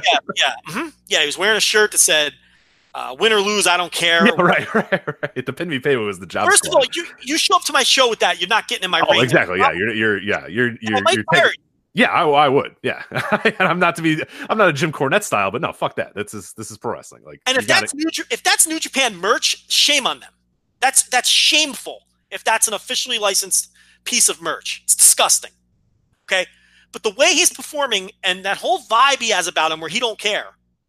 Okay, he would not wrestle for me anymore. I'm sorry. I mean, if he has an office position or he's training people, that's one thing. But he is incompetent in the ring at this point. And that was a disgrace. You got Will Ospreay busting his ass, and this guy can't lay on his back and take a pin properly. Oh my God, the pin. They can't pin? What the How did he manage to have both shoulders off? I don't know. He had both shoulders and both legs. He had nothing on the ground. He found a way to hover above the ground, even though all he had to fucking do was lay down. Like, Joe, lay down and let me pin you. Okay, I got it. Like, that's all he needed to do. Right. And he could not do that. And it's not the first time that he hasn't been able to be pinned properly. It's not the first time. He stinks. He's terrible. And he's not of major league quality. He's not. And I've defended him in the past. And as far as Mikey Nickel goes, I just want to say very quickly, very important match against Okada. Because he made no impression whatsoever in his first round match. Now, I thought it was a mistake putting him in there with a guy who's green and a guy who's not over in Hikuleo. No one cares about Hikuleo, and Hikuleo is green. Yeah. So that's a tough spot and coming back from injury, too. It's not even that he's green. It's that, like, the ring rust is still kind of on him too. I mean, he's only been back a few weeks now at this point. And he's a big guy that you can't do all your shit to. So there was a lot working against Mikey Nichols there. The Okada match all of a sudden is a very important match for him perception-wise with the fans. If he goes out there and lays an egg with Okada or has an average match with Okada, no one's blaming Okada because Okada has a track record and he's the fucking man. It's all going to go on Nichols, and it's going to be hard for him to climb out of that hole. And he's already working behind the 8 ball, Rich, because no one knows what like his signature shit is. No one knows what what's his finisher. Right. I don't know. I don't know. I mean, but it's like that's going to work against him because when they're setting up, the closing stretch or doing spots, his moves aren't going to be over against. So they have a real uphill battle to climb here and making sure that match gets over and that Nichols gets over because, of course, he has to lose too. That's the other thing. So real tricky spot, and that's a match I'm keeping my eye on in the second round. All right, some other matches quickly that I want to touch on a bit. So we'll kind of jump over a few different days here. Tanahashi versus Umino. I mean, this match I went for. It's probably my second favorite match so far of the tournament, or 4.25, I should say. I went for this one. And second favorite match of the entire tournament so far. Just absolutely loved it. I think, I talked about, the hoops that they jumped through in WWE to tell the Becky Lynch story and to tell the Kofi story. This was a masterclass in, like, if you tell good stories all the time, and if you tell coherent stories, and if you have hierarchies, and if things matter, like, the simplest thing can get over. And this was Umino trying to put Tanahashi in the Boston Crab, stealing Tanahashi's move, putting him in the Texas Cloverleaf, and the fans going nuts, and just Umino making some faces, Tanahashi making some faces. These guys didn't go out there and have an incredible back and forth, oh my God, they're doing a bunch of shit. They just looked at each other, interestingly enough, and that got them over. Umino just tried to turn him over into the Boston Crab and got over. He put him in the Cloverleaf and got over. Tanahashi slapped him one time and got over. I mean, it was just minimal stuff that gets over tremendously. It was just a masterclass in pro wrestling. They did an incredible job with this. Yeah, Tanahashi gave him just enough. Yep. Where it wasn't too much to where, okay. But, like, Umino had that one sequence where, he put Tanahashi in the Cloverleaf after Tanahashi had mocked him by putting him in the crab hold earlier in the match. Like, it's a young boy. I'm going to beat him with a crab hold. Umino fights out of it. Umino puts Tanahashi in the Cloverleaf. Crowd is super into this at this point. Umino then, with the series of forearms to the side of the head, remember, and he got all fired up. And Umino screams, and then Tanahashi comes back and hits the sling blade. And you're like, okay, now he's just going to put him away. But then Umino with the cradle, the 2.9 count, right? That was the key spot in the match. He gets the 2.9 count on Tanahashi. The crowd's going crazy. And then at that point, Tanahashi just said, okay, I can't fuck with this kid anymore, or I might lose. I just got to put him away. And then he got serious and put him away. Yeah. What great storytelling. It's so simple, too. There was nothing other than we have a hierarchy. They're young lions. They're stars. That's it. That's the story. You know what I mean? That's it. And it's just Tanahashi getting a little worried and saying, I better just put this kid away. And then showing that at any time he could put him away, because it wasn't long after that. And it's like, if that would have been Kenny Omega in that spot, and this is just two different ways to approach things. Omega would have had a crazy back and forth near fall series of, it would have been approached in a very different way if it were right, like that Jay White match from many, many years ago, yes, where Jay White looked like $1 million against him, which is good, but also not necessarily the same story you're trying to tell. Where Umino didn't look like $1 million in this match, he did very simple stuff, but the fact that Tanahashi let him do some of that simple stuff after a little bit of fighting made it all that much more important or whatnot. But then when he needed to put him away, he just put him away. Yeah. Right, like Omega would have had a great match with him, but it would have been probably more dramatic than it needed to be for the story, where Tanahashi just told the proper story, and that's where I think people think Omega gets a little excessive. It probably would have been great. And I love that Jay White match and the Juice Robinson match he had that year. And he had a couple others too, but it goes to show two different approaches, more than one way to skin a cat and have an effective match with someone on that level. A few other matches I want to touch on here. Evil and Zack Sabre Jr. I went 4 with this one. The cage match folks have it at 3.84, so right up there with us there. Ibushi and Naito. I went 4.5. Grapple, I should say. 4.39, and Goto and Sonata. I went 3.5, and people had it 3.83. But kind of touched on a few of those there. Thoughts on Evil, Zack Sabre Jr., Ibushi, Naito, Goto, and Sonata? Any of those that really stood out to you? Evil Zack Sabre Jr., I don't have a ton to say. I think that they have a better match in them if they would have been positioned. I think so too. Yeah, there was a lot of good fun counters and stuff, and I think they did good. But at the end of that match, I said I went 4 flat with it, but I feel like you said, down the line, if these guys have a 20-minute match, I could see that being incredible. I think Evil found a good partner there with Zack Sabre Jr. I think Zack Sabre Jr. is working well too. Yeah, I left enjoying it, but also saying, oh my God, when these dudes get together and have a long match, it's going to be something special. So it's a good, solid match. Good solid match. I don't have much else to add to that. Ibushi Naito. Man, I was shocked that it was 20 minutes. It didn't feel like 20 minutes. It was breezy. It was brutal. It was Naito trying to break Ibushi's neck. Yeah, these guys, they really want to kill each other. It's a great match. I mean, I think, awesome. No pun intended, but neck and neck with Okada Elgin for me is the top match in the tournament so far. a little bit better than both those matches were a little better than Ishii Nagata for me. But we've seen Naito and Ibushi. They again have incredible chemistry. There was a lot of little stuff here that were callbacks to their previous matches and little counters, especially when they were up on the turnbuckle. There was a lot of little nuances there that if you picked up on them, it probably lifted this match a bit. If you didn't pick up on them, it was still a great match. My one minor critique of this match, and I'm not a selling fetishist at all. There was a spot, man. Even I was just like, "Oh, come on." Let's see if they're the same Yeah, one. let's see. What I had a problem with was Naito does the pile driver on the apron, right? Yep. And it looks brutal. And he gets him in the ring, and I think he gives him the Gloria, and then gets like a near fall or something. And then Ibushi just pops up after he's just elbow striking him. Yeah, and then goes on offense. Now listen. Again, Yeah, same with me. I was did right it there. ruin Too. the match for me? No. Would I have liked to have seen Ibushi sell for 3 or 4 minutes minimum? Yeah, I would have liked to. I think you know what works better? It actually would have worked better if he just did like a 1 count kick out no sell. Then it would have worked. Do you know what I mean? Like, because he essentially did that, but instead he like took another move and took a near fall, and then yes, just got right back up, which is just like, what? Like you were dead, like you were near dead. What the hell?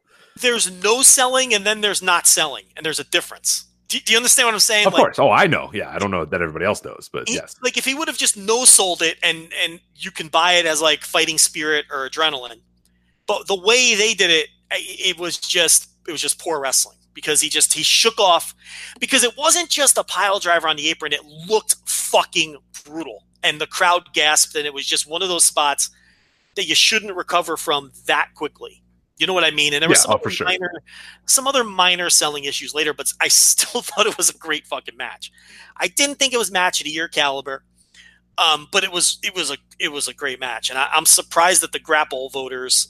I think 4.39's a little low. I figured they'd be I thought so higher. too. I was kind of surprised by that as well, because I went 4.5, and I thought I saw some people going 5. I saw some people at 4 3/4. So I was like, oh man, like I'm going to be kind of the low man here, one of the dissenting viewers here, but I wasn't. Yeah, a lot of them voted similar to me. So the 4.39 I thought was pretty interesting. Yeah, I mean, it didn't have this. It had a great closing stretch, but maybe because it didn't have the kind of closing stretch you were expecting out of these two guys. But here's the thing: this isn't a G1 final. This isn't an IWGP heavyweight title match. So you got to give him credit for that. Not, it's like you're going to work a different kind of match in a different kind of scenarios. And like I said, I was surprised it went 20. It felt shorter to me. And, I went 4.5 on it. I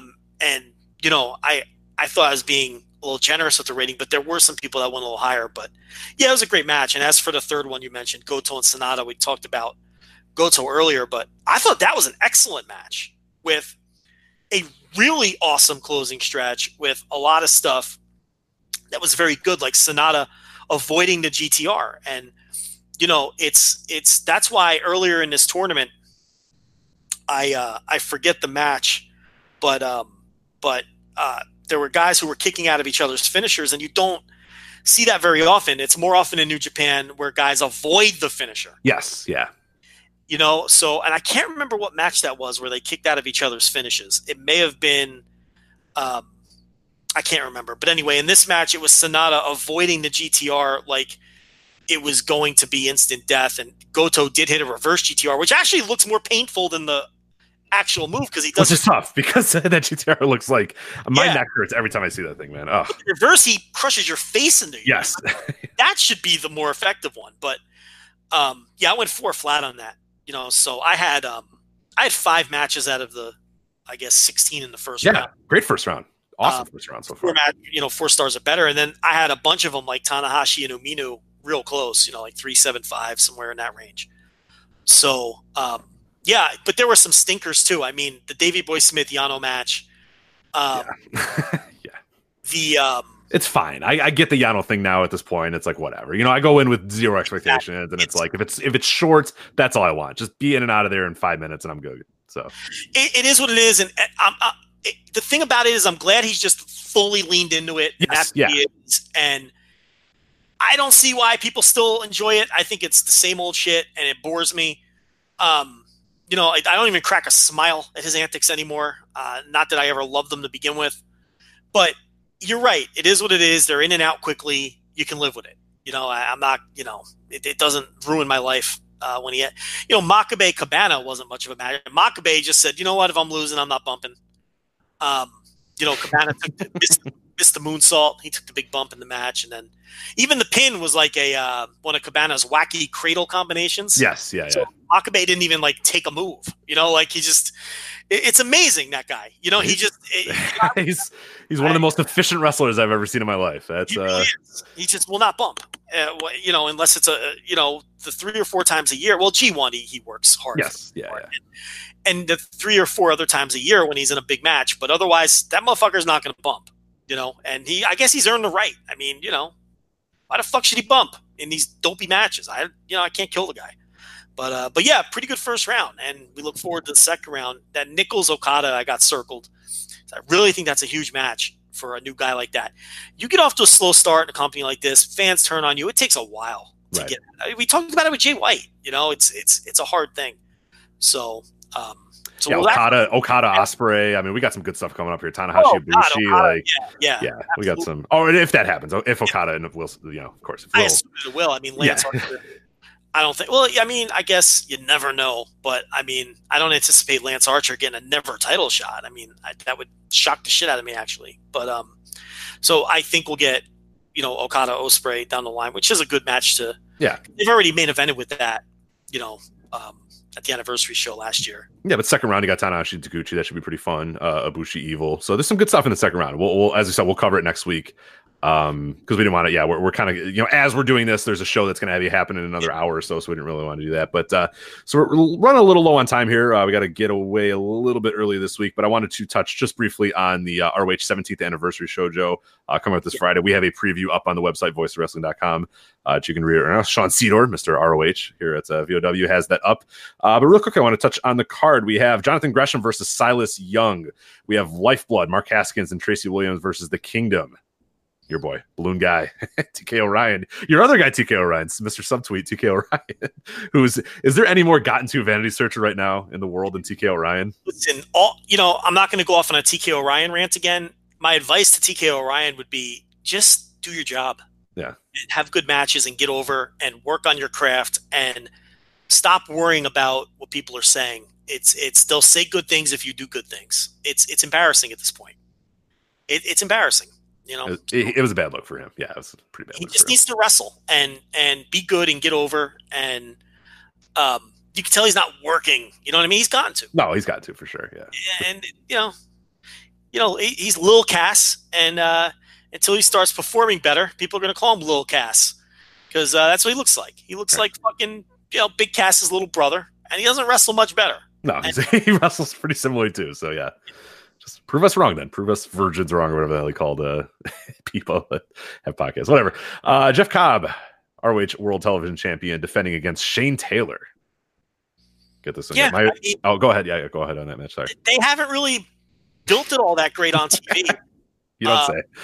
But, it's Cobb and he is over in ROH, and I was curious to see if he could do some of his power stuff against a 350-pound dude. So I got Mayu Iwatani defending the Women of Honor Championship against Kelly Klein. Hold on a second, Rich. I watched ROH TV a couple of days ago, and Kelly Klein was the Women of Honor champion. Yeah, I don't know. Maybe there's challenging her for the title. So what's happening? Is it a mistake? Do you have a mistake on this run sheet? I don't think so. This is one of those bizarre, weird taping things where, I don't know what the hell. So Mayu Iwatani won the title a month ago. Rich, not a week ago. February 10th. February 10th, 2019. She won the title 31 plus days. Ago. Yeah, 31 plus days as we're recording this. And they're still putting shit on TV with Kelly Klein wearing the belt. That's embarrassing. Is this 1992? And you can go to any source and see that Mayu Iwatani is going to defend the title against Kelly Klein at their 17th anniversary show too. Is this necessary? There's ways to get around this stuff. Why can't they show us the damn footage of Iwatani winning the title instead of doing an angle where Klein has the belt? Are you serious? Pretty bad. That's pretty bad. And I wish I would have known that when I did my TV. I don't read spoilers. So I wish I would have known that when I did the TV reviews. God, I would have went on a rant. that we don't have time for now. And I don't have the energy to go on. But it's disgraceful. It's embarrassing that in this day and age, in the 90s, fine, you can't do that now. It's embarrassing. 8 days before the pay-per-view, you're showing the other person wearing the title when she lost it a month ago.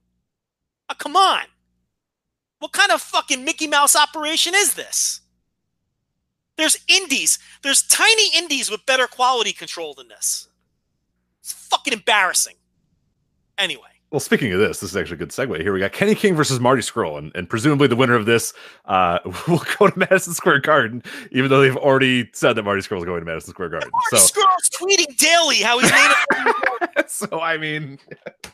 So what am I watching this match for? You watch Kenny King win. You watch Kenny King win this. Oh, no, I don't think so. Because the whole story on TV is Kenny King is saying that he deserves a title shot because he never loses, because he cheats to win he cheats to win every match, and then he says, why am I not getting title shots? That's his story. And he's not wrong. Sort of, yeah. He's the heel, but, but so this match is presumably the two top contenders, right? And they've already advertised that Scurll's getting the title shot before this match happens. You couldn't wait a week. You couldn't wait a week and let Scurll beat the guy before you start talking about him. You already sold the tickets. So it's not like you did it to sell tickets. What the fuck are they doing? And I usually defend ROH's booking. I'm usually, maybe not defend, but I'm less harsh than others are. I can't be with these scenarios, which are embarrassing. And I'm going to bury the next one too. Is it the Bandito Rush? Is that the one you're burying? Yeah, because why are they facing... Now one of them has to lose. Rich, why would you beat one of these guys right now? I don't know. They're both red hot. They're both pushed commodities. They're getting Bandito over, which There's no reason. I openly questioned whether they could get that done. I was proven wrong. Or I don't know if necessarily proven wrong, but I'm no longer skeptical because they've been doing good things with Bandito and getting him over. You've got Rush, who you signed in his big money contract. And right off the bat, in the most high-profile match for both guys, you're going to beat one. What are we doing here? And they're telling this story with Rush where he's going through the Kingdom members one by one. Why don't you just have him beat Balloon Guy he beat Balloon Guy on TV. Why not just have him beat TK O'Ryan here? Doesn't that make more sense? It gives him a win. It's a guy you can beat that doesn't mean anything. Why are you putting him in here with Bandito? Now one of them has to lose. And worse, you might do a screw job, which is even worse, and have nobody lose. Which I suspect is going to happen. I think maybe the Kingdom will come in and beat them both up. Right, because they don't want them to lose. But again, like it's one of those things where like people are going to say, well, I mean, you can't have Bandito lose and you can't have Rush lose. Well, don't book the match. It's pro wrestling. Like, you don't have to ever book anything. Oh, my God. It is one of these, yeah. You're putting yourself in a corner. Bury the next one, too. Give me the next one. All right, Jay Lethal, Matt Taven. Or do you want to go to the Briscoes? We'll go to the Briscoes. Let's do that one. Lethal Taven, because I'm on a roll here. Okay, let's do you want Lethal Taven? Lethal Taven for the ROH World title. I don't have a problem with the tag team match. So, Lethal and Taven, the go-home angle on the TV. Okay, Lethal destroys Taven's fake purple world title belt that he's been carrying around, right? Okay, so the next week, the Kingdom to get their comeuppance, and they get Jay Lethal in the ring, and they destroy him. I mean, they're ripping his clothes off. He's down, like they rip his pants off. He's there in his fucking underwears, which are bigger than his wrestling tights, which is always funny because he's wearing like boxer briefs, and he wrestles in little trunks. Right. So it's like actually showing, less skin. But anyway, that's not the point. But that's anyway. like the Mandy Rose thing where it's like, her revealing lingerie, even though she wears like booty shorts and a bra out to the ring, but whatever. Okay. Right. So they're ripping off his clothes. They're beating the shit out of him. Gresham comes in to help, which I liked because I hate when baby faces get beat down and no one runs in to help them. Right. So Gresham runs in to help them because they're pals and they beat up Gresham. Nobody cares, Rich. Nobody cares. This is getting less than zero reaction. So they get out the table. They put Lethal through the table. That kind of gets a reaction because everyone, a table spot's going to get something, right? But it doesn't get nearly the reaction you would think. The point here is nobody gives a fuck about Matt Taven challenging for this title. And my bigger fear is that nobody gives a fuck about Jay Lethal as champion. You got your babyface world champion out here taking a beating from the Kingdom. So this is either on the Kingdom or it's on Lethal or it's on both. And I have a feeling it's on both. I just don't think people give a shit about Matt Taven or Jay Lethal or this title match that they've built to here. Yeah, no, I think the best move, and we'll talk about MSG when we get to it, but like the best move is have Skrull win that title, and he needs to win. Yeah, he has to win it, and like I know he's going away in 6 months or whatever. Well, then use him for the next 6 months as well as you can, and then when he bounces, and he loses on his night out or whatever. But Lethal is just such a drag on that company at times. And it's not to say I like Jay Lethal. I do, but it's just like nobody cares. You know what I mean? Like we've been there and done that with him. He's been the champion forever. He's just a drag on it. It's just I hate it and I'm over it. So and looking long term, I'd have Juice Robinson be the guy to beat Marty Scurll. Yeah, that's a good call. You might have New Japan might not want that. So yeah, there's those considerations too. But you see if you can heat up Bandito or Roosh. Those would be the three guys I'd look at right now. But I want to see what they do with Bandito and Roosh on this pay-per-view. But Juice is over. And his unit, which looked like a mishmash of personalities, has really worked too, as has Villain Enterprises, as I segue. Briscoes, of course, Jay and Mark, this is for the World Tag Team titles. The Briscoes versus Villain Enterprise, Brody King and PCO. The winner advances to the G1 Supercard to face the Gorillas of Destiny in a winner-take-all match. There's going to be an IWGP tag and in ROH Tag Team titles. Winner-take-all match in MSG. You got the Briscoes, Villain Enterprise, Brody King, and PCO. What do you think's happening here? Okay, so I said I didn't have a problem with this, but I do. Because they already shot the angle for the Briscoes. Destiny. They did, I know. So it's like, we know that Brody King and PCO aren't going to win this. PCO has fit in ROH way better than I thought he would. He's over like a motherfucker. Brody King has been crazy over every time I've watched. And those two guys have pretty good chemistry at Marty Scurll. These units that everybody knocked the night that they made them have all worked out well. They have, yeah. So I got to give credit there. You know, we buried the shit out of 5 straight matches. I got to give credit. Those units have worked. When everybody mocked them and laughed and said that they were very random, both of the units have worked. But the problem is they already shot the angle with the Briscoes and the Gorillas of Destiny. Now, when you say winner take all, do you mean this match is winner take all where you take the titles and the match at the G1 Supercard? Or is the G1 Supercard match winner take all for both sets of tag teams? I believe that's the case. The G1 Supercard match is a winner take all match. This is just the winners will advance to the G1 Supercard. Does that make sense? I did not know that. And that's an interesting wrinkle. So we're going to have double champions. We're going to have double champions, which again lets you know that it's probably going to be the Briscoes because I don't think Brody King and PCO. But I mean, that'd be interesting if Brody King and PCO were in New Japan. But it leads me to believe that the Briscoes will probably win both of those titles. I guess I don't know, but that's interesting. Yeah, it definitely adds a different wrinkle. That adds a little more juice to that match. Than yeah, for sure. You could have the possibility of double champs, which I think is interesting. I did not know that they were.